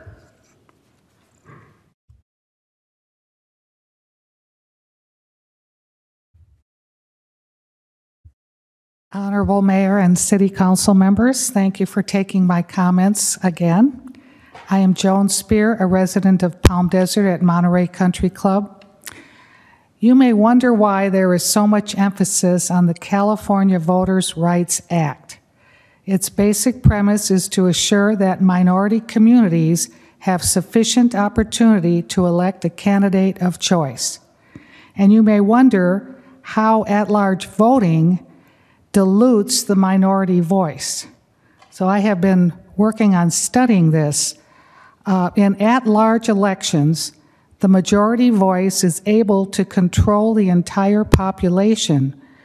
The majority group can target basically their own group to vote for them while leaving out voters who may be members of a minority group. In Palm Desert, the cost of running in the at-large election can be $20,000 or $30,000 or more in order to reach the approximately 40,000 voters, or more likely to target those majority voters of like mind. This dilutes the impact of the minority voters. In district elections, a candidate would be reaching out to around 10,000 voters, and therefore this makes engaging minority voters more important. This also makes running for office a lot more affordable for people of a lower socioeconomic status. District-based elections actually reinforce good governance and low-cost campaigns that prioritize community and civic engagement. This is what our democracy stands for. Hopefully, the City Council will see the importance of opening up Palm Desert to opportunity for all to be engaged, and I would hope the City Council will vote for 5 districts. Thank you very much. Thank you. Charlie Ara. Charlie left. Well, I think he's made clear what he has to say. He wanted a library. All right. Any public comment from Zoom? No additional public comment, Madam Mayor. Okay. Questions from council before discussion? Don't see questions. Who would like to make a suggestion about how to proceed? Councilmember Truby. All right, thank you. How to proceed? That's pretty complicated. Or it's going to be a dynamic discussion, I feel. But I came to the conclusion a few weeks, or maybe months ago, that 5 districts is inevitable, despite my objections. And I've said, I think in the May meeting, the last meeting in May we had, I went through all the reasons why, for what it's worth. So we're going to go to 5 districts. There's no doubt. I just don't like the way that we're having to do it. I would have proposed, I was thinking about this last couple of weeks since our last meeting, I would have proposed, because RCV was thrown into the mix, we could get rid of RCV if we adopt 5 districts. I thought that was a great idea, because and some of the speakers have mentioned RCV being unpopular, although previous city council voted for it. But when the rubber meets the road and you get to try it out in real time, I think we all realized it was confusing, and it kind of slowed down the process. And we really, by the time I was awarded the seat, a lot of folks had almost lost interest. So it was really hard to follow. And pulling second place votes off of Jan for me, that's a way of interpreting the voters. And they didn't want to give me a first place vote. They wanted to give me a second place vote, and at a percentage rate too. It was really odd. In other words, I got a percentage of Jan's second place votes. But I would have proposed, before hearing some of the goings on the last couple of weeks, to get rid of RCV by the 2024 election and maybe go to 5 districts in the 26 election, to allow our city staff time to adequately hire a demographer, and try to have enough input from residents to do it right, to do it adequately, and to take our time and do it. And think about this, in the last 3 election cycles, last 2, 2020, 2022, we've thrown major wholesale changes at our residents on how they vote. We went to 2 districts. So in 2020, a certain segment of the population I don't believe even voted or participated. In 2022, we introduced ranked choice voting, which threw a lot of confusion into the race. Now we're going to go, proposing to go to 5 districts in 2024. And I just feel like we're putting our residents on Mr. Toad's wild ride here. And I'd like to see maybe slow down a little bit and do it more thoughtfully. However, from what I understand the last few weeks, there's been some rumblings about potential lawsuits if we don't do it by 2024. And I just don't understand the rush. I'd rather do it thoughtfully and move ahead. I'm not going to stand against the will of the people. If Measure B passed, we're going to 5 districts, and that's just the way it is. I'm not convinced. I'm going to go over a few points here. I'm not convinced that the northern part of the city is underserved. I don't think that's a valid argument. I think we're about to spend tens of millions of dollars on a regional and a secondary park, even though none of us live there, for the benefit of the residents in North Palm Desert. And it's always been Palm Desert's way to serve the entire city. So I wasn't convinced by that argument at all. Again, I don't like the fact that it was almost through the threat of force and lawsuits that we're having to do this. It's taken away a strict local control. Even if I were to propose what I consider a sound alternative, 2026 and 2024 RCV, 26 go to 5 districts, it's not good enough for the other side, and they're threatening lawsuits. And I just don't, it strips our voice here, and I don't care for that. Also, I do think that, one of the previous speakers said something I thought was interesting. They said districts will force us to address the concerns of minorities. I'm not sure exactly what that meant, because I know that since District 1 was formed to serve a majority or close to majority Hispanic population, that set me out of that. When I was campaigning, I didn't have to go into District 1 at all. I didn't get a chance to engage with the Hispanic population in District 1. I didn't get to hear their concerns. And I would have liked that opportunity. Maybe I could have done it just out of the goodness of my heart, but I'm busy campaigning in a big city. And so I thought that would actually had a negative effect on the input from the Hispanic vote, or the Hispanic voters of our city. I do think that if we go to 5 districts in 2024, I do believe that there's going to be a lot of surprise voters out there. I think that, I don't know how it's going to, the other questions are, how do we do it? 2 seats in 1 year, 3 seats in the next, and alternating elections? Who's going to give up maybe 2 years of their term? We have to decide, and we have to decide all these things. These are just nature of the business, nature of the beast. But either 40% or 60% of the city is not going to be able to cast a vote for city council in 2024 if we go to 5 districts. And that's going to happen every election cycle. And I don't think our residents quite understand that. Maybe I'm underestimating, how savvy they are, or how much they've been educated through the process. But I do think you're going to have a lot of residents who are going to get their ballots in 24 and say, hey, there's no city council person on my ballot here to vote for. What's going on? And say, well, it's tough luck. You lost 4 of your votes. You got 1 person to vote for in the next election. Good luck. And there will be elections, I predict, where there will be just 1 candidate in a given district. That's happened in other cities. So there's lots of cons to consider. But like I said, I'm just voicing my opinion. I do believe we're going to 5 districts, like it or not. I just don't like how it's happening. I don't like the one-size-fits-all rule about how cities can conduct their elections coming from Sacramento. What's good in Los Angeles may not work in Palm Desert, may not work in Bakersfield. So I've said my piece. I don't want the city, I'm in a bind here, because I vote for it, 5 districts in 24, and get rid of RCV. I'm voting against my conscience. And I vote against it, and I put the city in the liability of potential lawsuits. So there, I've said it. Consider it for what it's worth. Thank you. Before I hear from others, let me just strive to clarify one thing with Mr. Priest. If you could bring him forward.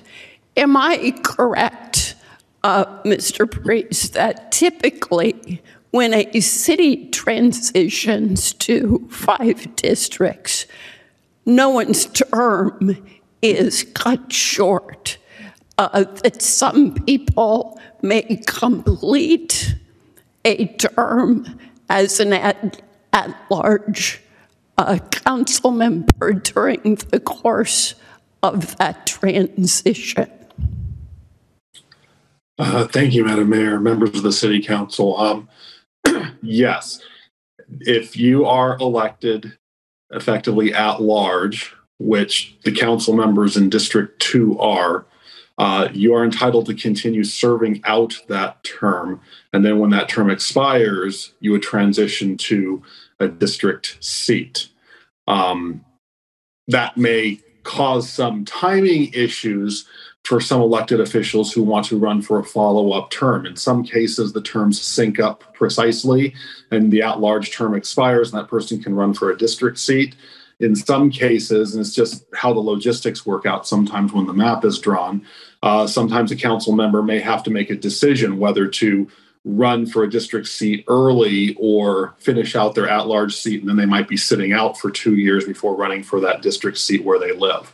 Understood, again, I'm speculating right now. We'd have to run the numbers. Right, but understood. The bottom line is, after the drawing of districts, the council could strive to implement, working with the seats that are coming to a close, to the extent possible.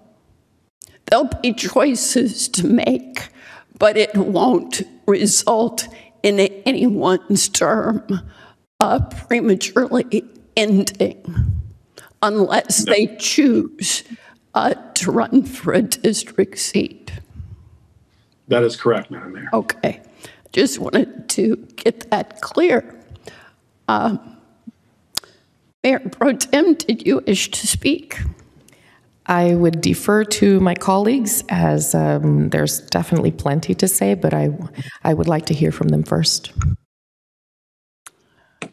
Well, I'll go next, Mayor, then.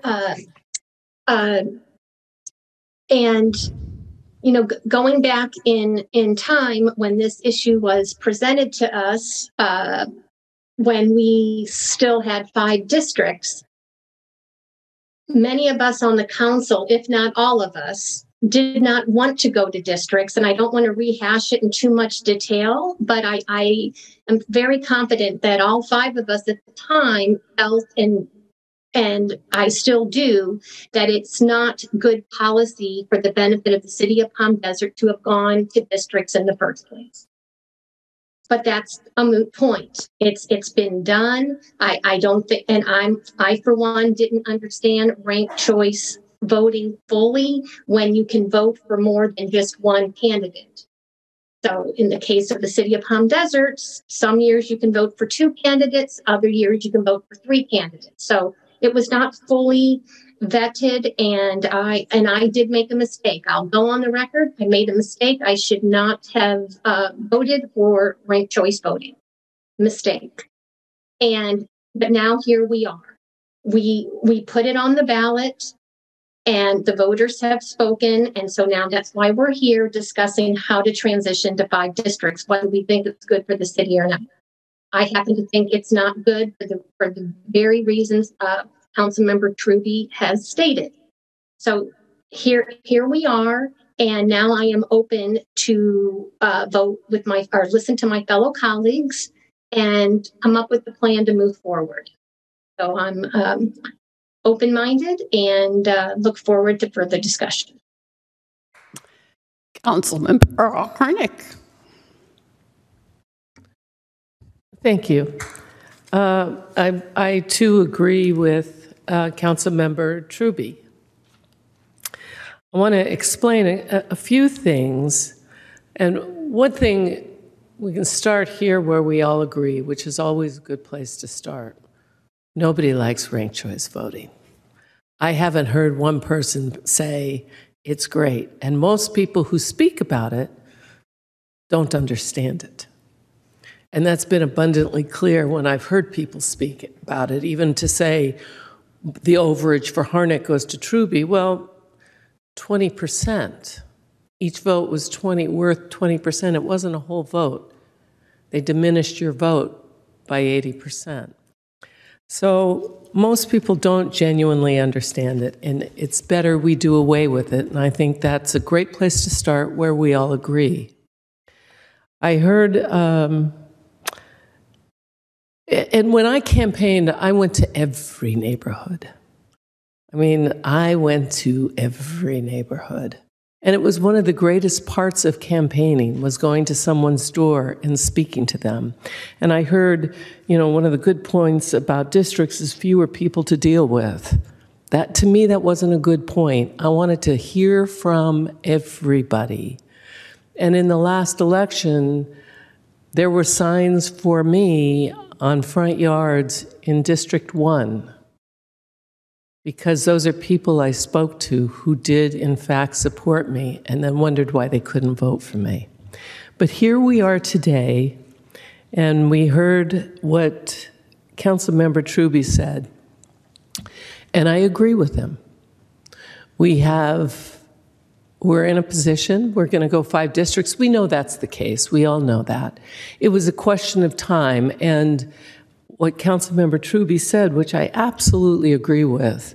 Right now, we're looking at some major projects: the library, a regional park, a community park, a fire station, all of which we will be asking for community input and support. The staff will be taxed with, those are great projects. Those are amazing projects that will be wonderful assets in our city. So there's a lot we're doing. So to take it to 2026 makes sense because it gives the community, how thin do we create our community input the more we can have, the better. And when we keep asking and asking, excuse me, we have to always remember our community members do have other things to do. So they give us their time and they give us their input, and we get great projects, we get great results. Excuse me. Having said that, I, like Councilmember Truby, don't like the threats. We've heard the threats, we're going to sue, and I've heard it from myriad places. And then there was the threat, we'll stop the tax initiative and you won't get a fire station. I guess, evidently, not caring they'd put people's lives in peril. We wouldn't get a library. We wouldn't get those parks. What is that really about? To threaten that sort of thing. Isn't it easier to work together, to find a common solution? But evidently, I would call that bullying. Bullying seems to be some people's chosen weapon. And that's unfortunate because that's never been the way in Palm Desert. We've always been able to work together. We recognize that 5 districts, we put it on the ballot. We voted to put it on the ballot.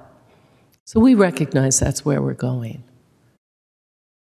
And the plaintiff's attorney suggested that RCV goes away if 5 districts come on board.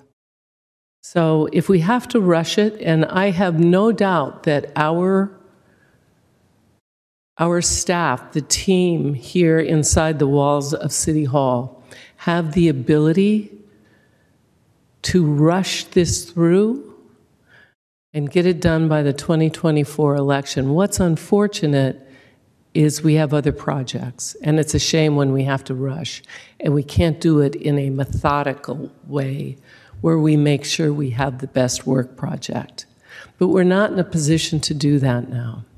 So having said that, I think we go to the districts in 2024 and we do away with RCV and that waste of money. And we move forward because we have important projects for our city. And all of us up here, I believe, want to do what's best for Palm Desert. And a library, a fire station, a regional park, and a community park are all part of what's best for Palm Desert. Thank you. Mayor Pro Tem, it's your turn. Thank you, Madam Mayor. As our residents have shared, their vision, their understanding, their support, I have understood that in other states they do things a little differently, including many states that use ranked choice voting, and it's not a gigantic issue there. And one of the things that was presented was that there were less people that voted in this election than in previous years. Well, anybody that follows politics, or perhaps maybe I'm the only political junkie up here, it's in non-presidential years, you tend to have less participation anyway. We also have something that's called down ballot cast-off, where people are only looking at the top of their ballots. And it is very natural for folks to only look at large statewide positions and often ignore municipal and water board and school board, even though these positions have such a substantial impact on their daily lives. The focus is on larger statewide positions where they're watching with national attention. So I think that needs to be clarified, that it's not that people were too confused to vote. And as far as hearing that no one likes ranked choice, maybe I have not been heard up here when I've said that I like it. And I know that there are other people that have stated. I recall that when we were presented with the settlement, I thought, wait, this ranked choice is kind of weird. So it's not something I brought up. It was presented to me too. So whether that was something that was initiated from Best and Krieger, or whether it was presented by Shankman, it came up to both parties to decide to accept. So it wasn't necessarily just something that the plaintiffs were advocating for, or that it has been the crux that has delayed all of these things. So I appreciate that there are members, in particular Councilmember Nestande, that said that she agrees it wasn't the best decision at the time. And I highly respect that. So thank you for presenting that. In looking back, right? Hindsight is 2020. As we also look back to hindsight being 2020 in hearing things like my vote is being taken away. Well, at one point there were men saying, don't let women vote because I'm getting my vote taken away. My vote will be diluted if you let those women folk vote. So I don't think that that's necessarily a good example of how ensuring that another protected group, another group of people that have not been as vocally heard before, having a seat at the table. In hearing, I didn't have to go to District 1, that's a personal choice. Or in saying, I won't get to vote. Well, there's plenty of ways that you can still support a candidate. I've supported candidates that are not in my district. I've worked for candidates that are not even in my city because I believe in their values. I've consulted on congressional campaigns that are not, again, even in this part of the state, because these are people whose values that I've aligned with. So democracy works when we all get involved. And when we say that we can't rush this, that we need to take more time, well, when voters passed Measure B, we should have started kicking into gear in December 2020. We have wasted what is now essentially going to be 7 months. So to say we're going to rush this and we're not going to do this adequately, well, we've wasted time. So it's no one's fault but the council's that this didn't move forward with any efficacy. I think that it's also important to consider that when we look at voter engagement and ensuring that we get a larger amount of participation, we have to understand the changing demographics of our city. Maybe it's not something that's been expressed to this council, but I hear from so many people, working families, that say, your meeting's at 4. Why is it so early? I don't even get off to work at 5. It would take me until 5:30 to pick up my kids and not until 6 to even make it to the chamber. A lot of times we're done by 6. So that to me is another way to show we're not understanding the entire populace of our city or our business owners that would be able to attend. So that to me is an issue, and it's not just an opinion. We were speaking to the individuals and developers of our park, and we had to ask them, how did you get more diversity? Why did they have to go to a second round of surveys? They came here and told us the majority of the people that responded, and it was an incredible, dare I say, supermajority of people that were responding that were retirees of a more advanced age and of Caucasian ancestry. That is showing that is not proportional with the demographics of the city of Palm Desert, and it just goes to show that we need to ensure that everyone has access. There's so many times that I have helped residents and they say, wow, you're not even my representative. I live outside the district, but you're so helpful. My first response is to say, I serve the entire city. I serve the entire city. I've had supporters from across the city. That doesn't mean I'm only looking in my backyard. And when someone says that they went to every neighborhood, I can assure you that I never even got a mailer in the past. Not a door hanger, nor the outreach from all of the different candidates. So when you're running a campaign, you have the ability to select which voters you are going to spend your mailing materials on. So if I didn't receive it as a very engaged voter, perhaps my demographic was part of the reason I had not received any of their literature in the past. Thank you. All right. It sounds to me as though it is time for a motion did you wish? Yes. So I just want to make sure, because we're talking about November of 24, and I think a lot of people have that date in their head as going to 5 districts. However, per election rules, the districts have to be drawn and everything else decided by a certain date in advance of the election. So we don't have until November of 24 to... No, but Anthony has laid out a timetable. You want to speak to that, Anthony? The final map needs to be adopted 205 days prior to November's election, which would take us to about early April. So, it sounds to me like it is time for a motion to begin the process of moving to 5 districts in time for the 2024 election and eliminating ranked choice voting. I will make that motion. I second the motion. And let me say just a couple brief additional words before we vote. It has been my goal from the beginning to respect the results of Measure B, which includes not just respecting the 53% who voted yes, but by some means to respect the sizable 47% who said no.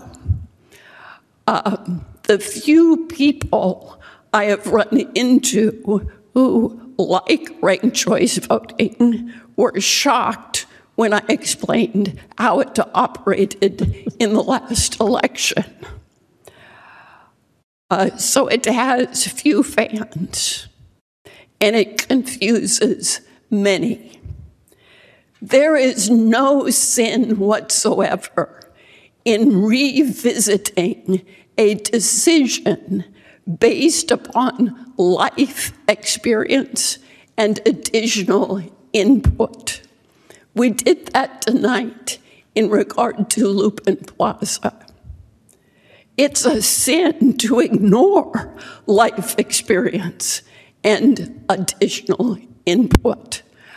So I take pride in reversing my stance on ranked choice voting to the extent it means I'm paying attention to life experience and input.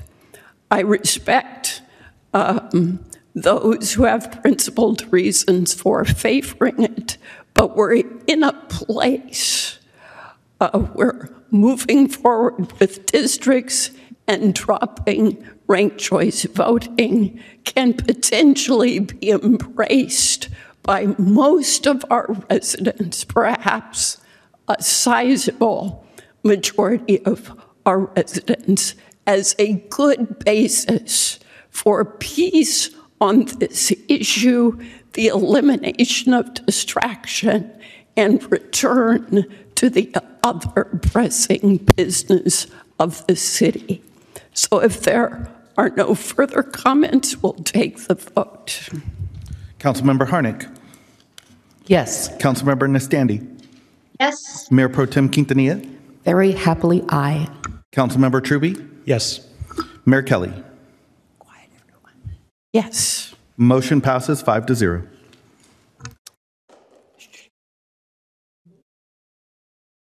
We were doing so well.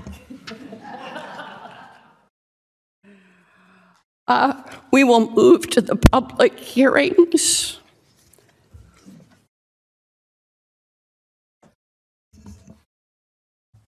And should I open the public hearings before the staff reports or after? I prefer right at the beginning. Your preference is my rule. The first is item 3A, approve resolution adopting the report proposing to have solid waste service charges collected on the property tax roll for fiscal year 2023-2024 and direct the city clerk to file said report with the Riverside County Auditor Controller to place said charges on the tax roll. We will open the public hearing, and may we have the staff report. Good evening, Honorable Mayor, members of the City Council. I'm Amy Lawrence, Deputy Director of Economic Development. In April of 2015, the City Council approved building residential solid waste services for individually billed residences through the County of Riverside's tax assessor's property tax roll. This item before you tonight is to approve the resolution adopting the report proposing to collect the solid waste service charges for single-family residences on the property tax roll for fiscal year 23-24. As noted in the report, to pass, this resolution must be approved by a 2/3 vote of the City Council. And with that, I'd be happy to answer any questions. And we also have Mr. Frank Orlett with Burtech available as well. Very patient. Any questions from council? Any? Let's see if we have public comment first. Any public comment? No public comment, Madam Mayor. Yes, Mayor Pro Tem. Thank you, Madam Mayor. Wanted to show gratitude to staff for a very detailed and thorough report. I can only imagine how much time it took to put this together, but to gratitude to our partners that with the stats that our staff was able to put together, this was very easy to support and to explain to our residents why it's still good for them. Thank you. Any other comments? I will close the public hearing and invite the council to act. I just move it. You may. Thank you. Would someone like to just second it? I will second the motion. All right. We have a motion and a second. Please take the vote. Councilmember Harnick? Yes. Councilmember Nestandi? Yes. Mayor Pro Tem Quintanilla? Aye. Councilmember Truby? Yes. Mayor Kelly? Yes. Motion passes 5-0. Thank you so much. You are free to leave the station.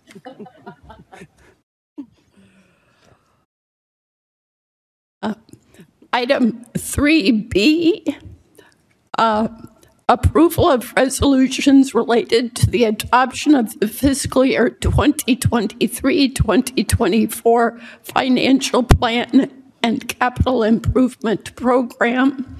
For those of you still listening, this is the fruit of extensive staff work and 3 separate days of study sessions. May we have the staff report? Honorable Mayor, members of the City Council, Veronica Chavez, Director of Finance. As you mentioned, during the first week of May, City staff presented and proposed the proposed 23-24 financial plan and capital improvement program in depth to City Council over the study sessions. For today, I'll keep it to the highlights with the detail included in the packet. As you know, City Council's annual goals and priorities are what guide staff and the coinciding operational and capital budgets for the upcoming fiscal year. This page is a reminder of the various goals set by City Council back in February. From the 10,000-foot level, the proposed general fund budget projects a $200,000 surplus at year end for 23-24. The 23-24 general fund revenues are projected to be $75.5 million with increases in almost every area compared to prior year original budgets. The only area with a substantial decrease is to transfers in, and that correlates to the approved 5% decrease in the cannabis tax. Total 23-24 general fund expenditures are estimated at $75.3 million, with the largest component attributable to public safety costs. Included in your packet is the full 5-year capital improvement program. We did make a few adjustments since the study sessions based on some newer CIP items approved by council since that time. For example, the $20 million parking lot project was removed from the carryover balance, and replacing it is the $12.5 million DRD rehab and $2.5 million contribution to Eisenhower for the child care facility, each of which show up under capital project funds and are paid from restricted capital bond proceeds. The projects currently identified as unfunded on this list include the North Sphere Parks and the Phase 2 and 3 of the Development Services Office Rehab. I've added this page to provide an update on the revenue projections. Since the study session was concluded, we have received Q1 reports from our sales tax consultant that show a leveling off from the recent increases we've seen post-pandemic. The projections for 23-24 have been decreased slightly by about $500,000. So although the prior quarter conservative projection was used for budget, it now qualifies as a moderate projection. Also, during the study sessions, I had explained that the receipts for current year TOT did not yet capture our busiest season of the year, so projections were pretty conservative for 23-24 at $21 million. We now have April receipts in, and they are in line with prior year, about $250,000 more in 23. With that in mind, we estimate TOT should reach about 23.5 at fiscal year end 23. That number still exceeds the projected amount that I've included for 24. However, given that TOT generally trends sales tax, there is an anticipated softening in those revenues as well and included in the budget. On a positive note, interest rates have increased substantially since 22. Staff anticipates that those increases will at the very least offset the projected decrease in sales tax. Based on the current rates, on a $100 million balance, for instance, the potential increase is about $3.5 million in interest earnings to the general fund. Staff does intend to continue to monitor the general fund revenues closely, given the current economic factors, and will return to council if any major changes occur. That concludes my presentation. Staff is ready and available for any questions. Any public comment? No public comment, Madam Mayor. Then I will close the public hearing and invite council to act. Yes. Veronica, thank you for the presentation. You mentioned $7.5 million for the DRD rehab project. That's a loan, is that right? It is set up as a funding source from city bonds, and then there will be a repayment of the tenant improvements through their rent. Awesome. Okay, perfect. Thank you. Is there a motion to approve? I move to approve. I'll make a motion to approve. We have a motion by Mayor Pro Tem and a second by Councilmember Nastante. Please take the vote. Councilmember Harnick. Yes. Councilmember Nastandi. Yes. Mayor Pro Tem Quintanilla. Aye. Councilmember Truby. Yes. Mayor Kelly. Yes. Motion passes 5-0. Next is item 3C, adopt amendment to an annual action plan for fiscal year 2021-22 Community Development Block Grant. I will open the public hearing and invite the staff report.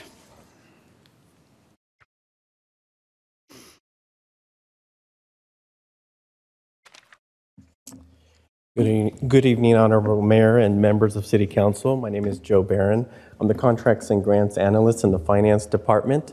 We recently received a request to make an amendment to our Community Development Block Grant Program, which requires a open hearing, or open comments, to receive open comments from our public. Do we have any public comment? No public comment, Madam Mayor. All right. All right, thank you. I will close the public hearing and invite the council to act. I would move, what item is that? Item 2. Item number C. Yes. As presented. I second. Please take the vote. Councilmember Harnick. Yes. Councilmember Nestandi. Yes. Mayor Pro Tem Quintanilla. Aye. Councilmember Truby. Yes. Mayor Kelly. Yes. Motion passes 5-0. Moving to item 2D, approve fiscal year 2023-24 through 2028-29 5-year consolidated plan analysis of impediments to fair housing, fiscal year 2023-24 annual action plan, and funding award recommendations. This is a wonderfully helpful document chock full of information. Mr. Barron. Back again. So tonight's hearing is to provide City Council an overview of the requirements of the Community Development Block Program, also known as CDBG. The CDBG program is administered by the U.S. Department of Housing and Urban Development, which provides jurisdictions federal funds to address the needs of low and moderate income residents. It allows for neighborhoods improvements and helps address urgent needs. The City Council must submit an annual action plan, consolidated plan every 5 years, analysis of impediments to the fair housing, to HUD to be eligible for funding. Excellent. Each of these elements listed on this page are a requirement part of the CON plan and were included in your packet. As a result of the information compiled through the community survey and compiled in the analysis of impediments, the following priorities identified for the next 5 years. The annual action plan contains various activities that were requested through the application process, vetted by staff, aligned with the priorities, and approved by the outside agency funding on May 30th of 2023. This will be the initial action plan of the 5-year CON plan beginning July 1st of 2023 and will be ending June 30th of 2024. For fiscal year 23-24, the city received $393,904 and not a penny more. Public services and administrative costs have a maximum cap, so each of those were maximized and the remaining funds were allocated to public improvement projects in accordance with CDBG requirements. This evening, staff is recommending City Council to conduct a public hearing, accept public comment to the city's CDBG program, and approve the city's 5-year consolidated plan, analysis of impediments to fair housing, annual action plan, and subrecipient funding allocations as recommended by the outside agency committee, and authorize staff to submit to HUD. This concludes my presentation this evening. At this time, I'm available to answer any questions. Is there any public comment? No public comment, Madam Mayor. Then I close the public hearing and invite council questions or action. I move item D as presented. I will second that. Please take the vote. Councilmember Harnick. Yes. Councilmember Nestandi. Yes. Mayor Pro Tem Quintanilla. Aye. Councilmember Truby. Yes. Mayor Kelly. Yes. Motion passes 5-0. Item 3F, approve the engineer's report, order the levy and collection of assessments in the City of Palm Desert Benefit Assessment District number 1 for fiscal year 2023-24. I will open the public hearing and invite a brief staff report. Good evening, Honorable Mayor and Council members. Chris Gary with the Public Works Department. The item before you relates to the annual renewal process for our benefit zones. There's 33 of them that comprise of the city's landscape and lighting district number 1. In order to renew these benefit zones annually, the city is required to conduct a public hearing and adopt the appropriate resolutions, including an engineer's report. Note that the council will be recommended to take similar actions for the next 3 agenda items relating to assessment districts. So there is some redundancy this evening for these remaining agenda items. And then finally, there is supplemental information attached to this item, as well as the additional agenda items that incorporates cleanup language to some of our resolutions after taking a fresh look at them after so many years. And with that said, city staff and our assessment district consultants are available for questions. All right. I seem to have skipped E and read the heading for F. So shall we just steam ahead with F and go back to E? All right. Any public comment in regard to 3F? No public comment, Madam Mayor. Then I will close the public hearing and invite council action. I move to approve. I will second that. I'll second. Please take the vote. Councilmember Harnick. Yes. Councilmember Nestandi. Yes. Mayor Pro Tem Quintanilla. Aye. Councilmember Truby. Yes. Mayor Kelly. Yes. Motion passes 5-0. And returning to 3E as in elephant, approve the management of district plan and order the levy and collection of assessments within the President's Plaza 1 Property and Business Improvement District for fiscal year 2023-24. Anything to add, Mr. Carey? Honorable Mayor and council members, just the item before you relates to the annual renewal process for President's Plaza 1 for our Property and Business Improvement District, and this is the first year renewal of a 5-year period. Any public comment? No public comment, Madam Mayor. Then I will close the public hearing and invite council action. I have a question, please. Yes. Knowing that sometimes the wait, we're on E now. Yes. Okay. I thought we said President's Plaza. It is President's Plaza. So knowing that upon occasion, it's that would be G and H, right? Oh gosh, it's been a long night. I said E, but I read the title for G. So let's go back and revise the title. We should be on item E, approve the engineer's report for and the levy and collection of annual assessments within Consolidated Palm Desert Landscaping and Lighting District number 1 for fiscal year 2023-24. I will reopen the public hearing to make sure everybody knows what page we're on. Everybody except me, of course. No public comment, Madam Mayor. Then I will now close the public hearing on item E. And I will move to approve item number E as presented. I will second that. Let's take the vote. Councilmember Harnick. Yes. Councilmember Nestandi. Yes. Mayor Pro Tem Quintanilla. Aye. Councilmember Truby. Yes. Mayor Kelly. Yes. Motion passes 5-0. Okay, let's see if I can get one right. Item 3G. Approve the management district plan and order the levy and collection of assessments within the President's Plaza 1 Property and Business Improvement District for fiscal year 2023-24. And I will open the public hearing.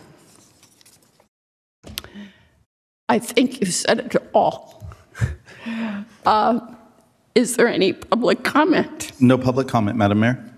Then I will close the public hearing. And do you have a question? I do have a question. And it would apply to both this President's Plaza, which is Portola and San Luis Rey, and you can answer both. We'll be real efficient. And the other one that's between Highway 74 and Sage.